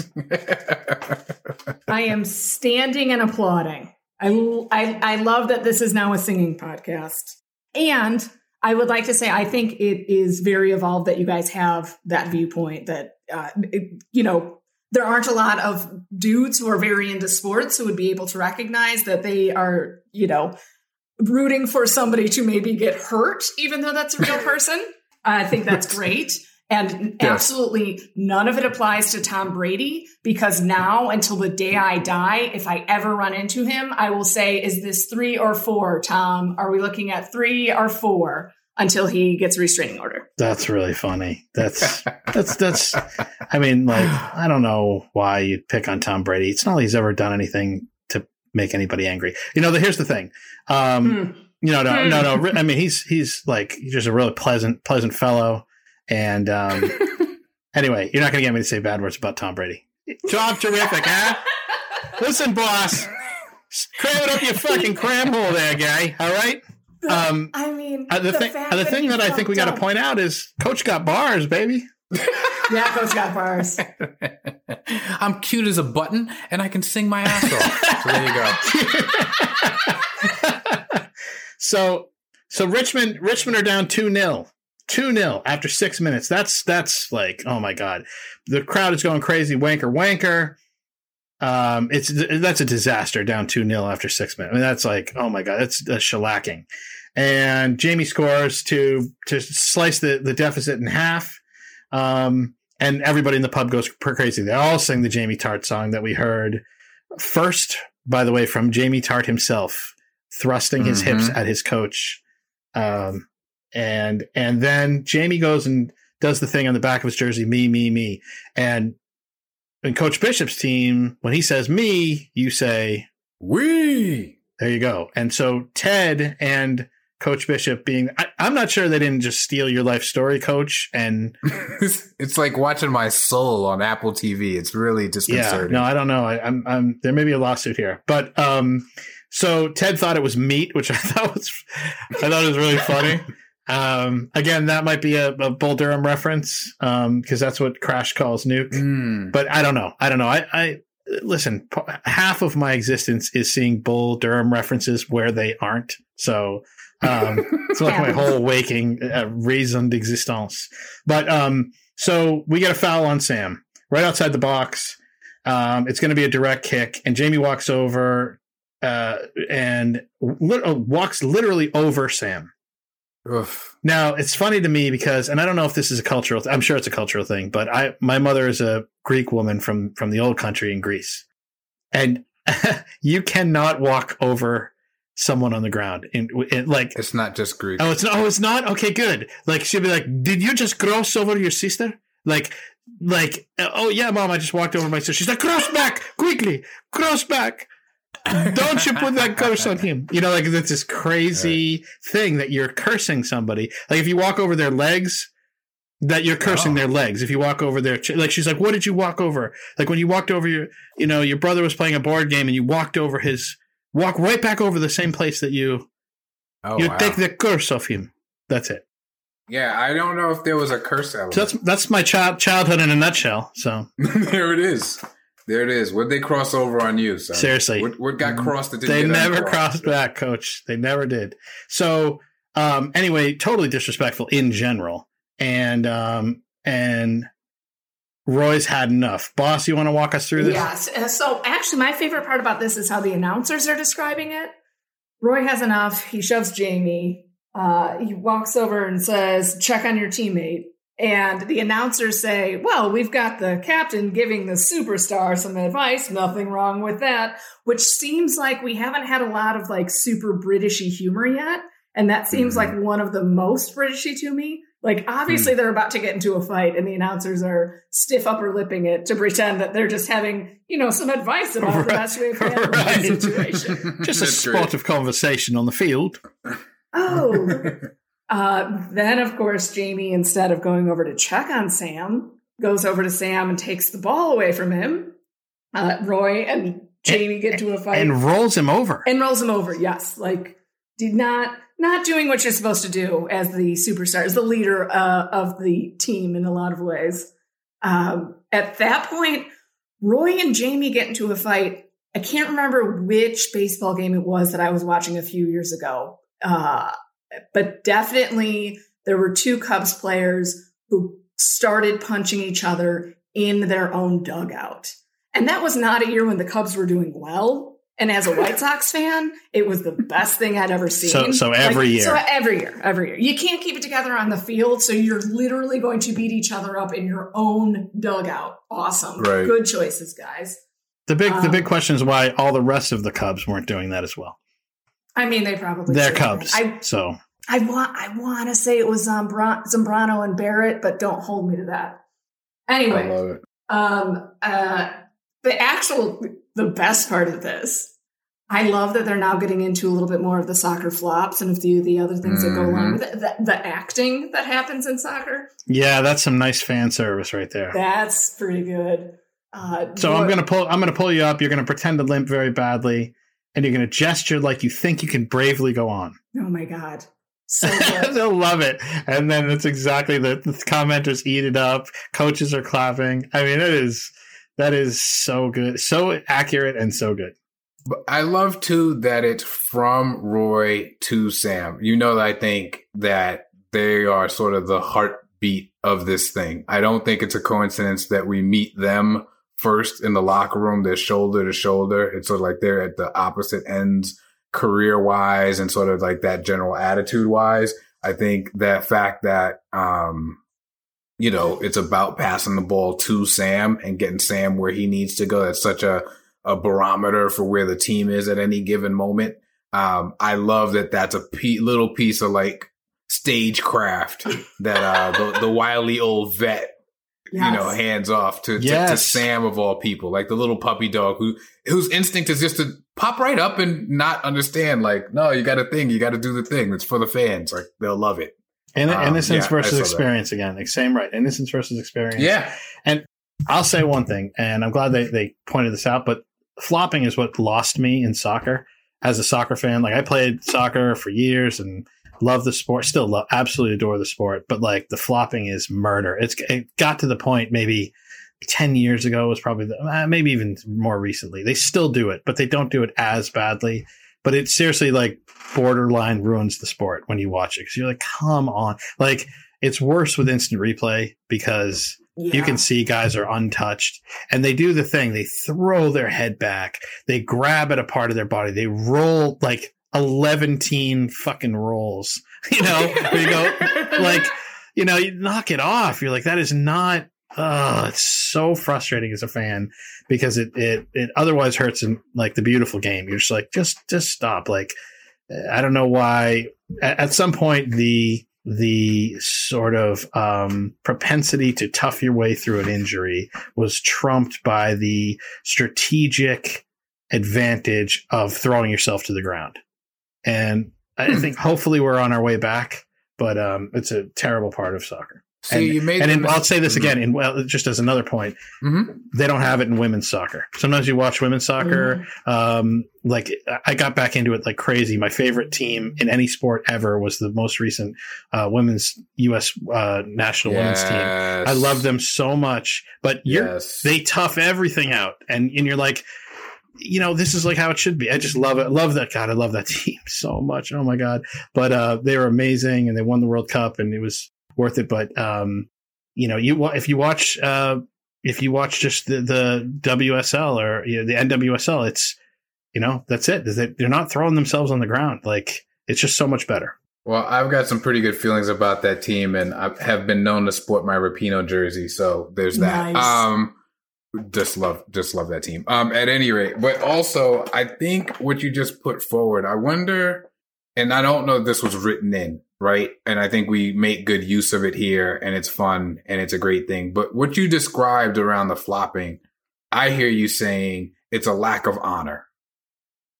And I just think maybe just something for us to think about as we're revisiting and going through these episodes and doing, like, there's something not honorable about, it's one thing, all right, he really did go down, he was hurt, now we're gonna have a little fun with the crowd. It's another thing altogether to like fake some major injury as if your leg's been severed from your body and then pop right up as soon as the yellow card is handed out. I think that's a different deal, and there is a lack of shame, lack of shame around it. And and we could have a podcast, is there honor left in the world? That could be an entire that's not even an episode. That is a 40-second that's a whole show. The short answer is no, but I'm glad you brought it up. And we hope for a better world. We hope for less flopping in soccer in general. We get the direct kick, and Jamie scores. There's a rhetorical question: will Jamie pass or will he take it? Of course, he's going to take it, and he's in the 38th minute, which is right before halftime. And Ted notices what? What does he see on the field, Coach?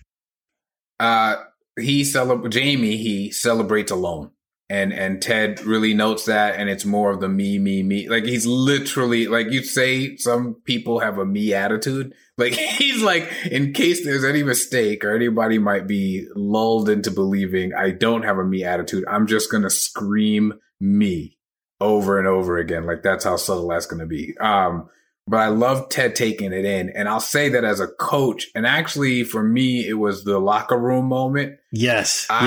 In the locker room, I said out loud to Ted, because obviously he can hear me and my opinions from my home influence how the story is going to unfold.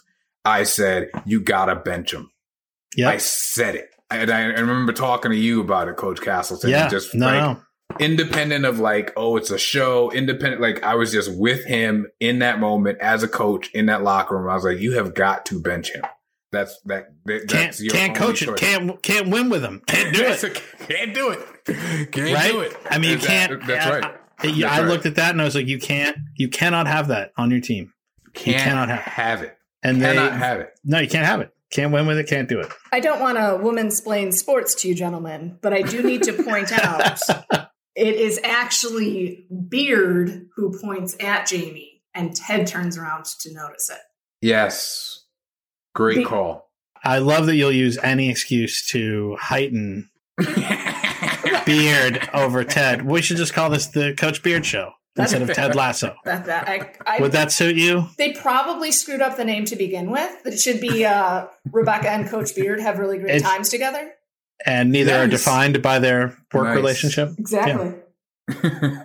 I want to see the Beard. I want to see the Coach Beard and Roy Kent buddy cop movie. Holy shit! Give it all of my money. Amazing. That's amazing.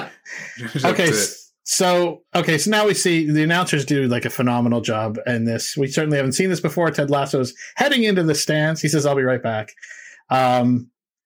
Oh my God, he's not slowing down on those steps. That's some real impressive cardio from Ted Lasso there. Okay, can I jump? Yeah, jump in. I cackled.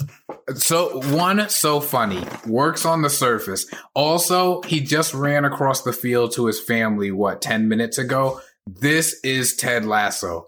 He has boundless energy in pursuit of what he is trying to create and the world he's trying to create. I mean, he could run around the equator if it meant getting his team where it needs to go. And I thought like, oh, how brilliant. Works on that top level. The joke is just like, it is very funny, but beneath that, it's who he is. Talk about metaphor.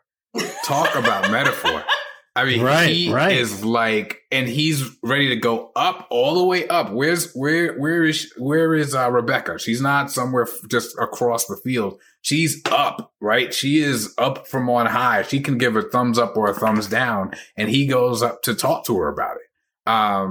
So yeah, well, I think that is a brilliant, amazing Roman emperor reference there. You like that? Yeah. Oh my God. That a boy, coach. I love that. Go. Damn. Now you're speaking my language. You're right. He checks with her. He's gonna. I want to pull out Jamie Higgins' eyes pop out of his head. Higgins looks like he's gonna have a stroke. Rebecca says, "Yeah, do whatever you want." And he jogs back down. I love the line. Boss, did you hear that line from the sportscasters as Ted runs back down the stairs? And it appears Coach Lasso has decided to rejoin the match already in progress. And I will say that if I had to choose between being insulted by a British sportscaster or all of my Irish Catholic aunts, I don't know which one I would pick because both of them would be brutal. That's a tough choice. That is a tough choice. I'm not even going to throw my grandmother in because there's no way anybody could withstand that. Really? Oh God, no. She will cut a bitch. I just because I'm going to get this in at some point, so I might as well go ahead and throw it in now. The next scene is Ted saying that they're going to sub in 9 for 16. Oh, sorry, 16 is going in for 9. Let me make sure I get that right. Because I noticed here, he says, "I appreciate you. Thank you, sir. I have a friend who grew up just outside of New Orleans. And because she went to college, undergrad, in the North, she intentionally tried to lose her Southern accent because she didn't want to be ridiculed about it. But she still, to this day, despite living in Chicago and San Francisco and nowhere near the South, whatever, will say, 'I appreciate you' at least 25 times a day. And it's adorable. And I love it. And I love so much that they made Ted do it because it seems so on brand for him. Yeah, I love it. Yeah, no, it's great. I like that he calls the guy the official highlighter. Highlighter. Hey, highlighter. That's so good. So good. So he brings on Roberts and takes off Jamie Tart. The fan starts screaming, "You don't know what you're doing. You don't know what you're doing." Like, I kind of just loved that. I was like, man, I love that. I've never heard that cheer, and I don't know if it's a cheer that I can sing. You guys might be surprised, but I can sing some fight songs for the Premier League. I know quite a few, and I don't have bars like Coach does, so I'm not going to subject you to it. But like, I am kind of obsessed with listen, they're by and large they're boors and drunkards, but the camaraderie of an entire stadium singing the same song really does something for me. I just kind of love it, especially some of the iconic ones that are really connected to the clubs. So I just thought that was really cool. You don't know what you're doing. And even Roy is shocked. Did you see that shot, that insert of Roy just like trying to shake his, like, wait, what? Like, what is happening? Like, even Roy is shocked. The crowd just is bombing wanker over and over. And Jamie comes off the field. Coach, do you remember what Ted says to Jamie when he's approaching him? Hey, way to play out there. Way to get us back in it.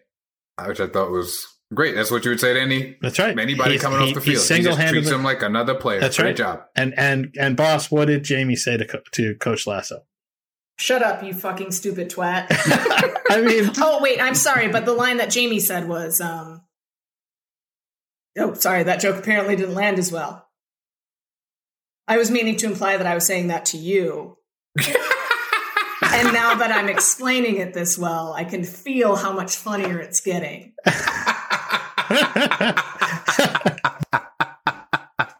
I got it. I loved everything about that.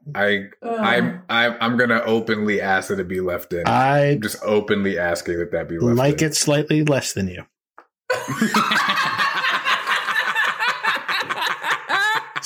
So again, we see the overt nature of the disrespectfulness. We see it. Yeah. It is on display, not just for the locker room now, but for every fan of AFC Richmond.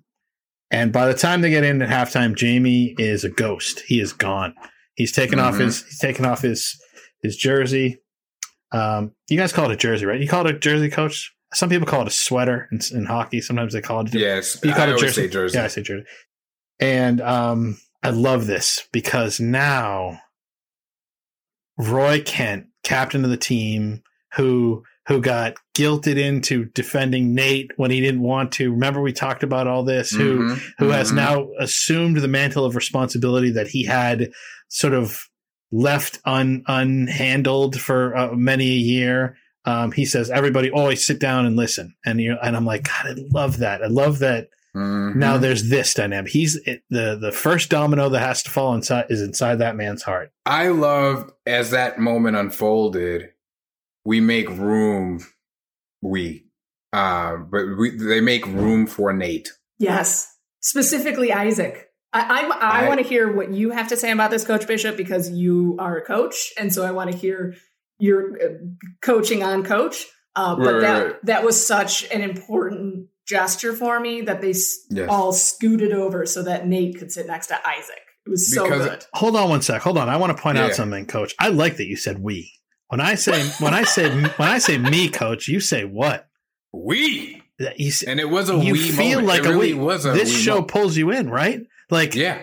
You know, we did that. You were. It's one of those shows you just lose yourself in, and you're not aware of your surroundings. You fall into it like a pool of water. And I love that you said we there, and because that's how it feels.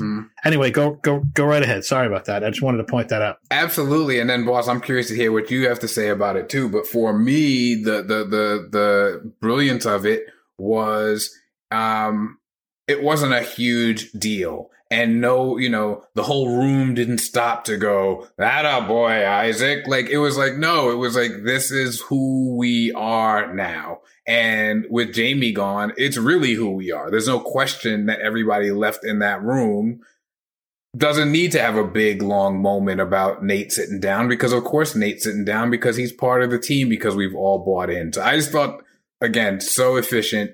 That little moment to me said, like, ooh, we're in a new place now.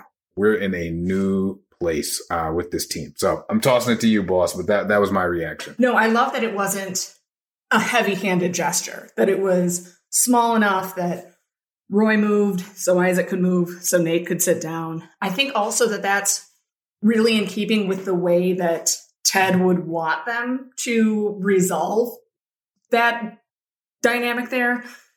Because Isaac used to pick on him and abuse him at work. I think that forcing a larger confrontation and making that a larger issue would have made it harder for Isaac to, in his own way, repent for what he'd done, and for Nate to sort of accept that this is the new dynamic now. I think making it small makes it less of an affront to either of their egos, and therefore makes it easier for them to become more of a team. So yeah, I loved everything about it. I thought it was great. When you're down, great insight. Yeah, it feels great to have someone with clarity of thought to sort of illustrate a point that everybody can get behind, to show true leadership. And Ted's methodology around that is he doesn't hammer you over the head with big concepts, but he brings you in and makes you feel. He tries to make you feel something, and something that everybody can feel. He tries to make it universal. So we have, fellas, we're broken and we need to change. Okay. And look, I know change can be scary. that's a constant in life. And if you look around the world, you look around at relationships you look at companies that can't change even when the world demands they change. You look about political things where some people want to change and some people don't. Like change it can be scary. 1 minute you're playing freeze tag out there at recess with all your buddies, and the next thing you know, you're getting zits and your voice gets low. And every time your art teacher, Miss Scanlon, leans over your desk to check and see how your project's going, you feel all squiggly inside. Perfect. Right? Perfect. She was a striking woman. Now he goes into this. And I was like, oh my God. So as a writer, I would be very nervous to do this choice, but I think it just kind of worked. She was a striking woman, not classically beautiful, but striking. What I love about that moment is it's an experience, and it's not hot for teacher, right? Like, it's not that. It's a different dynamic. It's a thing.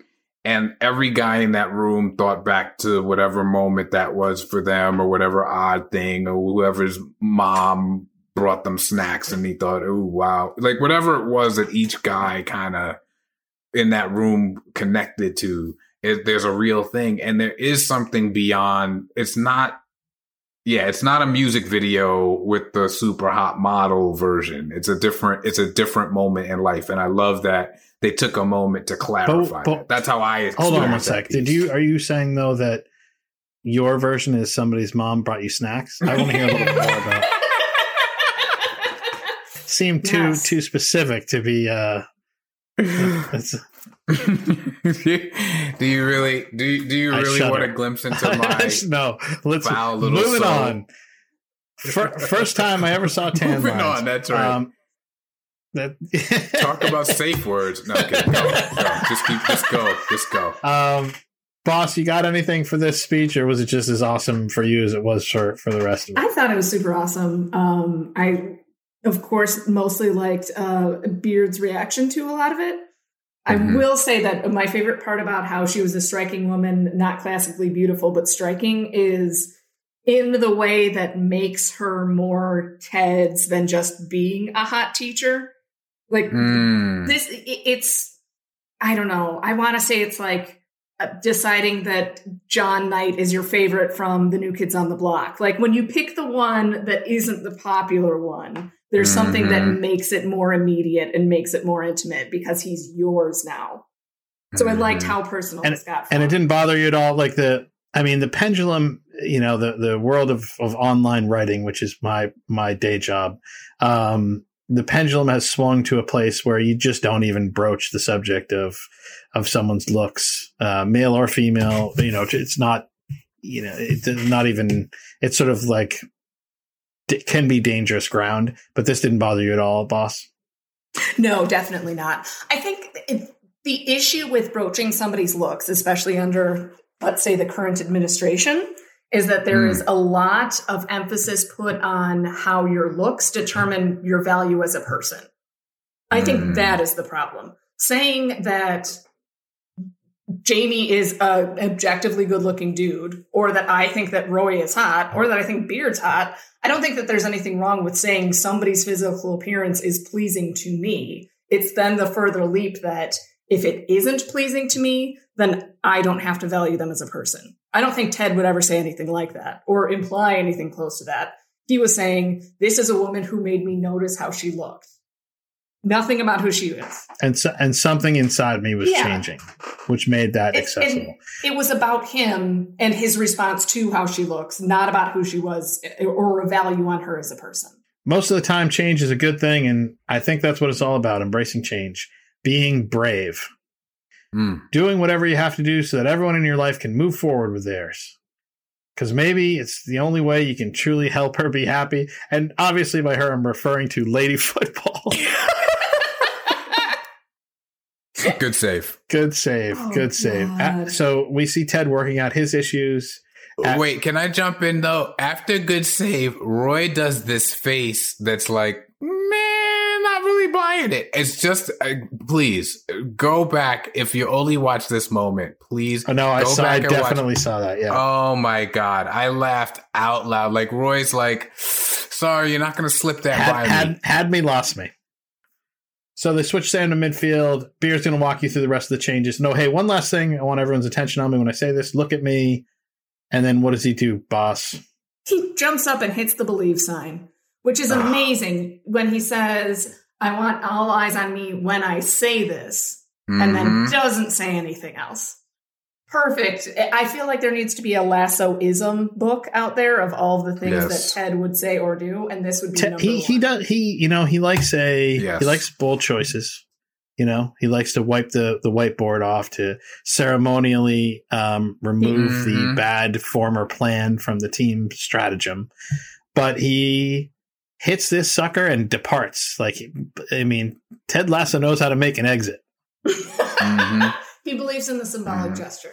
Well, as you described that, it reminds me of this phrase that came to mind. I believe it was Daryl Dawkins. I may need to fix that later. But who said, when it's all said and done, there's nothing left to say or do. Actually, that might have been Moses Malone. When it's all said and done, there's nothing left to say or do. And for me, forget man of few words, man of no words. I have told you everything you need to know. And now this is all that's left. Believe. I don't even need to engage with the details. The details of it are irrelevant. Are you going to go out there and believe or not? That's the question. And I just thought it was just boiled it all down. I will say that I'm just going to put a marker on this because it'll come up in later episodes. But believe can be a problematic concept when you're talking about certain topics. And so, if I say, you know what, it's going to come up in other episodes, so I don't want to get into it too much, but it's amazing in this context. Right. And it can also be a little bit of a trap. I love the button on this scene because this gives you an emotionally rousing moment. And then you have Roy Kent saying, I never really liked Tart. And Sam says, we know, Roy. So we're back at the end of the game. We got the announcer saying Richmond have played well, and we get the moment. We get the Roy is off to the races, and he makes the extra pass. And what happens, Coach? And he makes a pass to Obisanya, who's been moved to midfield. He's no longer back there playing defense, so he can be in position to score the winning goal. And everybody just loses it. It's brilliant. Nate jumps on Ted, which is hysterical. And just wild, just pandemonium in the bar, pandemonium, the bar shots funny. With the beer flying everywhere and everybody celebrating. So it's just great, just so funny, so well earned, emotionally honest. So yeah, but Nate jump for me, the image and all of that is Nate jumping and immediately apologizing for it. Too funny for words. He's like, no, it's okay. I love the energy. I love the spirit. Yes, exactly. And then he hands him off. He doesn't drop him down. He just literally turns him like a baby. Yeah, and gives him the beer. Like a baby. And then they're out on the field. And Roy, do you remember what Roy says to Ted on the field right after they win that game, boss? It took balls what you did. And now Ted says, that's all we got is balls, Roy. That's all we got. And I was like, okay. Because we're going to come back to that. Because I'm not sure that's all we got. But now we get the wanker cheer. Except this time, it sounds a bit different. Instead of wanker, wanker, wanker, it's wanker, clap, clap, clap, wanker, clap, clap, clap. And same word, ain't it? And he says, yeah, but different. Like back in the 80s. Exactly.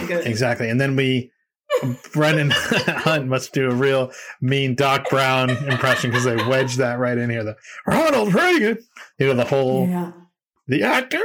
It was great. So I love when you do Doc Brown. Now we have a beautiful moment between a father and son.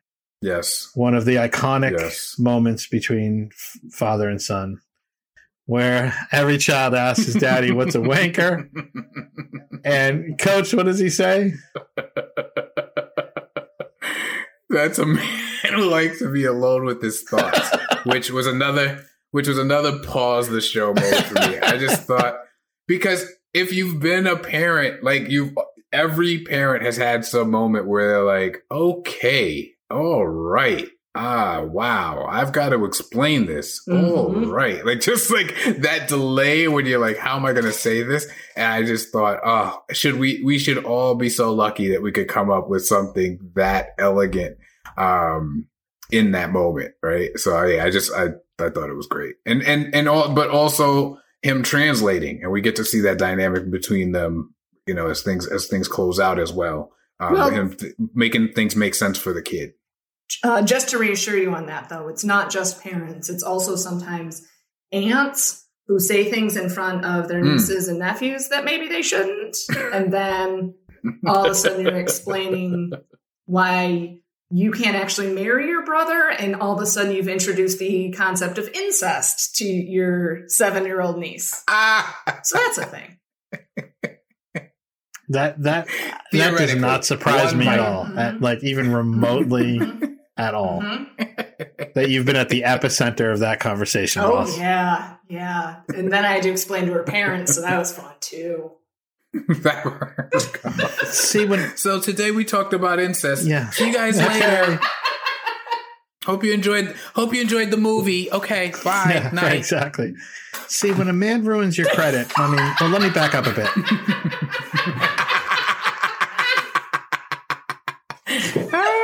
So now we get a shot of Ted of Henry on Ted's shoulders and the big screen, the jumbotron, and Rebecca says, "Oh shit!" Because at every single intersection where there could be a situation where people hate Ted more, invariably they love him more, and she sees it. And we cut to the final scene of the episode: Ted and Michelle in the rain as they're about to part, and she's about to return to America. Boss, can you walk us through this? I mean, I can, as long as you don't mind me sobbing, because Jesus. Yeah, seriously. So actually, the first part was so well done. Again, I know that we say that about everything, but it's so well done. They're standing in the rain and they're talking about when they first met, and Ted says to her that he keeps thinking about when they met, us being alone, the only two people in that big old parking lot at the exact same time. It's so random. No way for us to know that that was going to be the start of something. And as he's saying that, it's intercut with Keely and Roy in the parking lot outside the stadium. And they've got a really great moment together.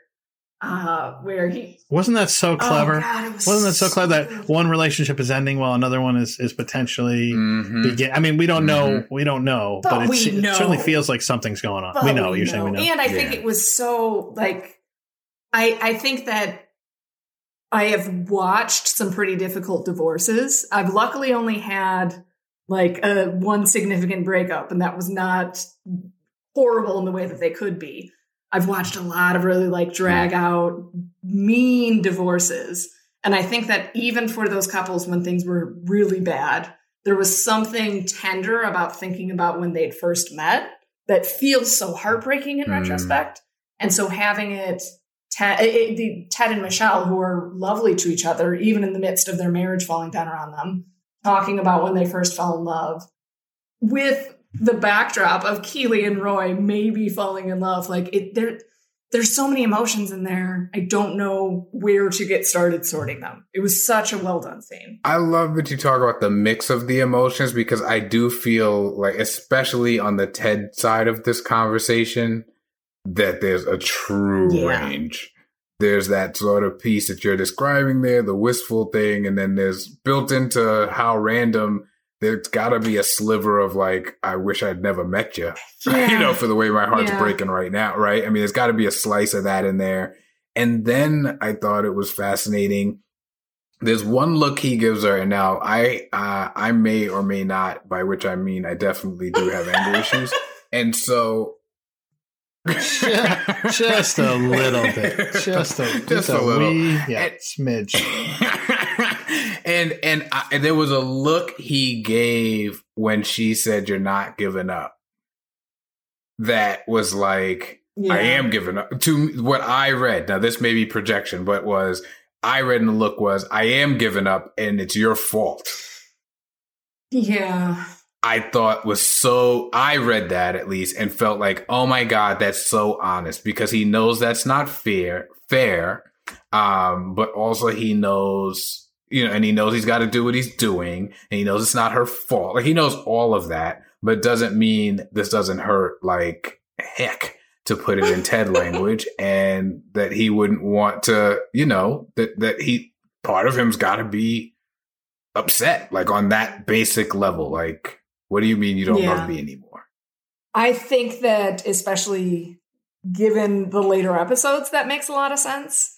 When I first saw that interaction itself, I definitely think that there was some distance between what she was saying and what he wanted to accept.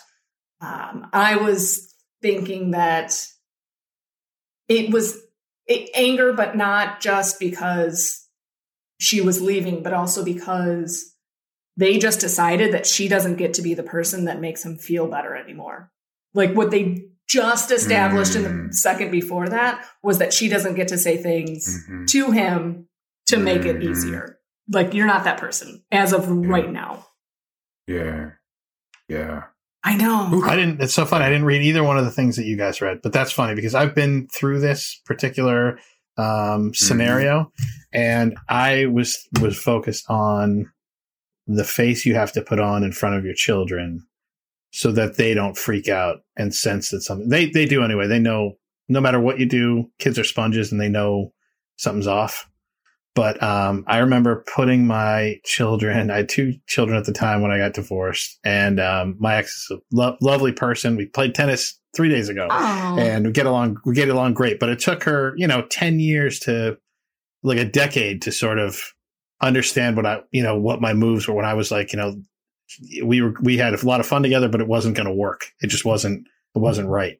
And she was mad about that for a long time. And in that moment, she was mad at me when the first time, you have custody and they take the kids, not they take the kids, you split the time up and you're used to having the kids with you full time. And then there's this silence as your kids drive away, and your kids drive away and you're smiling and waving at them like everything's fine, because you have to hold up that sort of normalcy for them.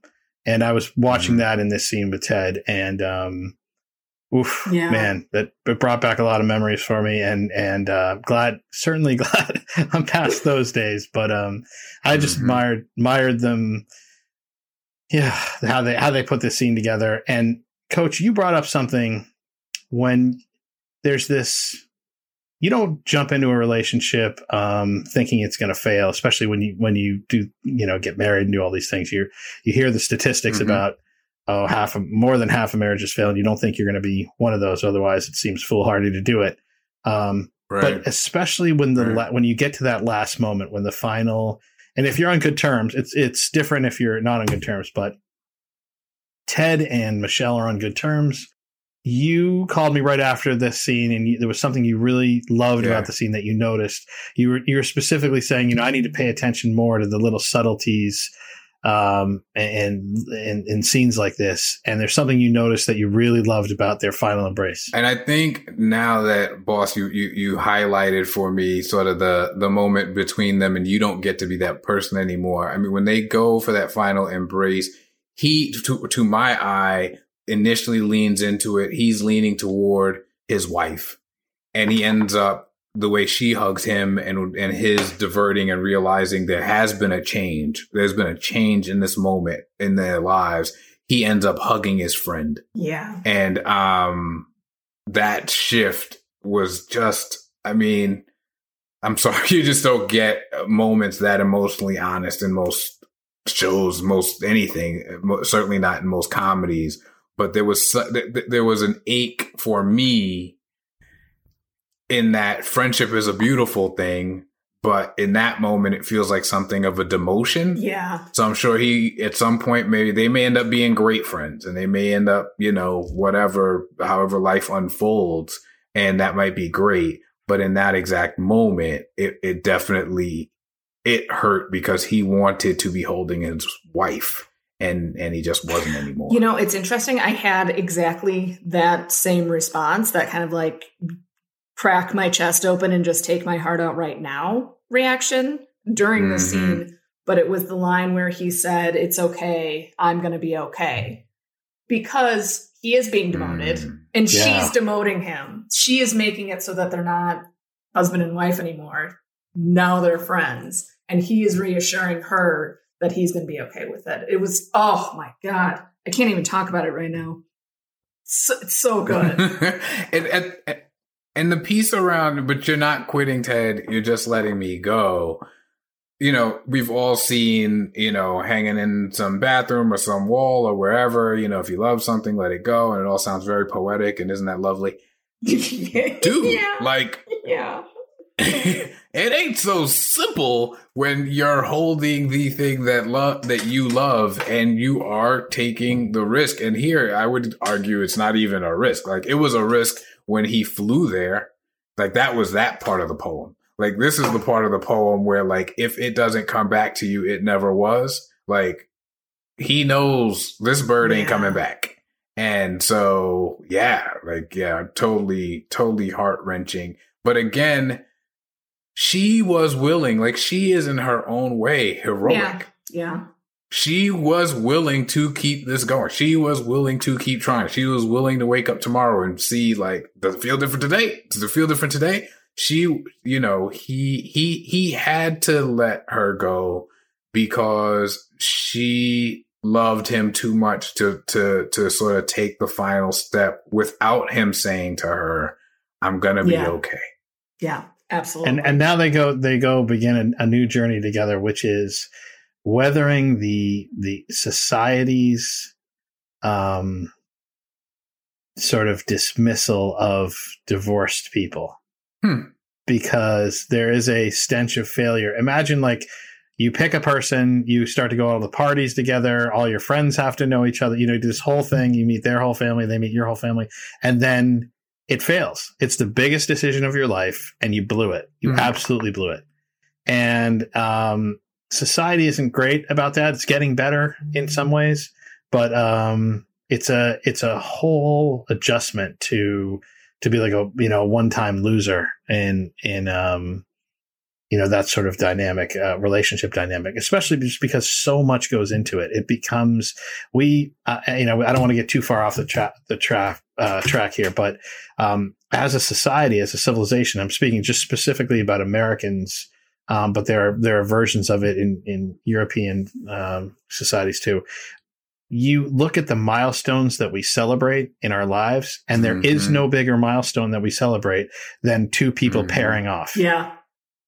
It's the thing that little girls, they put in your mind, like, little girls have to look forward to their wedding. They don't say little girls plan for your marriage. They say plan for your wedding day. We have all the wrong sort of milestones in that, like, you know, in my opinion, you know, it's like, it should be about, like, I like that they celebrate graduations. I really love that. I love celebrating graduations. It's like you did something, like you bettered yourself and you're like giving yourself more options. But weddings always strike me as like, oof. And I like funerals in that people are coming together to celebrate like an accomplishment of life. I really like that. But I feel like we sometimes are off about how we prioritize. It's seriously the number one thing. It's the one thing your parents save their entire lives for outside of college, right? They say, "Oh, your father's got to pay for your wedding day." Like, it is such a huge thing in our civilization, and to screw it up is a rough thing. Yeah. And it's. I think all of those things are true. I think the wedding industrial complex is out of control. I think one of the worst things that we do, though, is consider that a divorce is only a failure. Like, if you're with somebody for however many years, if you had a relationship, if you had a kid, I mean, you don't need to have a kid, but if you made a life together for a certain amount of time and you enjoyed that time and you feel like you're a better person because of it and are able to walk away from that without hating each other and maybe being friends, I feel like that's much more of an accomplishment than a failure. That's acknowledging that things didn't work out the way you wanted them to and adapting to the ways that things are now. My one tiny plug here is that Lady C, my better half here, is a one of her many hats she wears is she's a conscious uncoupling coach, Yes. which is like something that people, it's kind of been, it's been derided a little bit as a thing, but there is a process to getting into a relationship. There's like a bunch of shared agreements that you sort of commit to when you join a relationship. And then when you leave a relationship, it's helpful to go through and sort of knowingly undo those shared agreements. And because people get really worked up and there's a ton of emotion involved, that process doesn't naturally happen. But you're right, boss, that when it does happen, when you can sort of walk away and make a new life for yourselves, it's a great thing, and it is a success. And hopefully, society will sort of warm up to that concept. I mean, we're an entire generation of kids of divorce, so God, let's hope so, because we need to do better than people have done previously. Couldn't possibly do it worse. So speaking of doing it worse, Roy sneaks up on a woman at night in a parking lot. Nothing wrong with that. Fantastic. And can't imagine what problems that would cause. So I think he's adorable in this oh my God, in this episode. And he says, "Sorry, I'm an idiot. I was also an idiot yesterday." And Keely says it's okay. And he says, "Good night, Keely." And she says, "Good night, Roy." And that's it. I'm like, it's a little bit of a slow burn here, but man, I could, it's like you can taste it. I was just going to say, I feel like you skipped over a couple of things because yes, he says, "I'm sorry, I was an idiot. I was also an idiot yesterday." She says it's okay. Then there was a significant amount of eye fucking that happened for at least 5 seconds. And then were the good nights. So like, let's give a little bit of credit there because that happened. I like it. I agree. I think there was that was definitely, he definitely was breaking up the party when he said good night. It wasn't just the end of a conversation. It was like, whew, I better get out of here. Yeah. No, he's there for a reason. He's there. He's there. He's compelled to be there. He is trying to make a connection. And then we see this dynamic where maybe it gets too real for him or too powerful for him or something. And then he begs off, which is, and then she chuckles when she gets in the car. Yes. Yes, she does. Which I really like. So once Michelle and Henry drive away, there's a great moment where Beard just shows up. And you want to walk us through that, boss? Yeah, Beard shows up because, of course, Beard is going to be the person who is with Ted at the end of this. He has a beer with him because, of course, he's going to have a beer with him after all of this. The old guy, scarf guy from the beginning of the episode walks past and says, "Oi, wanker, good job tonight," which is such a great reversal of the earlier line that he had. Ted, because he's Ted, says, "Thank you, sir. Keep an eye on us. We might be turning this thing around." Because even though he literally just decided to divorce his wife, he's still going to be cheerful and optimistic. And then he and Beard do what is obviously a routine of theirs. They clink their glasses together and tap them on the bench and then drink. And it goes out on Marcus Mumford, breaking all of our collective hearts. Oof. Yeah. Yeah. It was great. I'll say that, and I don't want to talk too much about future episodes because we have 36 hours to devote to each one of those. But what I will say, what I sort of noticed on my many rewatches, the first 2 episodes seem to set up that this is the thing that he's doing. Ted and Coach, I should say. This is the things that they're doing. Episodes 3 and 4 are, this is how we're going to get it done. And episodes 5 and 6 are, these are the ways we're not going to get it done. So I think 6 really ties in well with 5 thematically in terms of they are good at this and they know what they're doing and it's a good plan, but it's not foolproof. I love it. I love it. Yeah. I mean, when we started, we saw that Ted was the pebble in the pool, that the ripples affect everyone else. And I talked a lot about how the other characters' arcs sort of change once they interact with Ted, but we're seeing Ted's arc here. And it's no joke. Yeah. It is a structural change for him. So it leaves you saddened by the emotion of the scene, but hopeful about the Roy and Keeley. And ultimately, when you have a great friend like Coach Beard, you don't have to suffer alone. Beard doesn't try to pep talk him. He doesn't give him a speech. That's right. He just sits with him. And sometimes it's all you need. I gotta toss this in because I think it's my experience of it, and this end of this episode really captures it. I joked in quotes, because all jokes have some truth, that I'm gonna save a fortune in therapy with this show.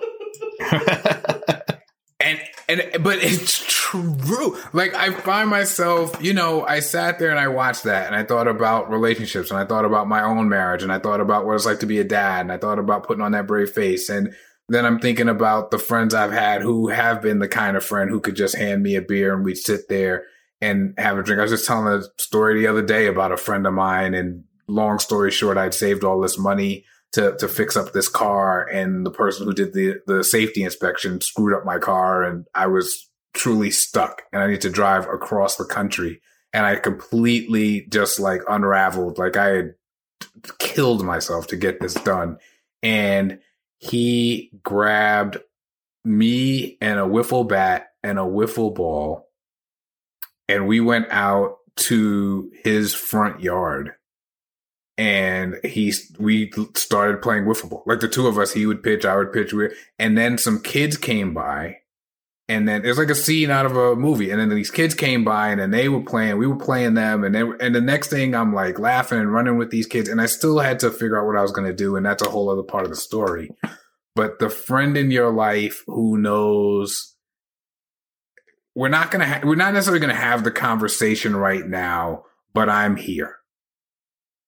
And those are, if you have one of those in your life, you're lucky. If you have more than one, you fell out the lucky tree, hit every branch on the way, and fell into a pool of what is it, Sour Patch Kids. Cash. And both hard cash. But exactly. So part of this show for me is I feel like it walks me through episodes of my life and gives me a way to look back at them that I truly appreciate. Like, there are people who I want to reach out to, who I'm reminded of, and say, like, just check on them or say hi or remember the time or something, because it's just such a powerful way of looking at your life. And, people come into your life for a reason, a season, or a lifetime.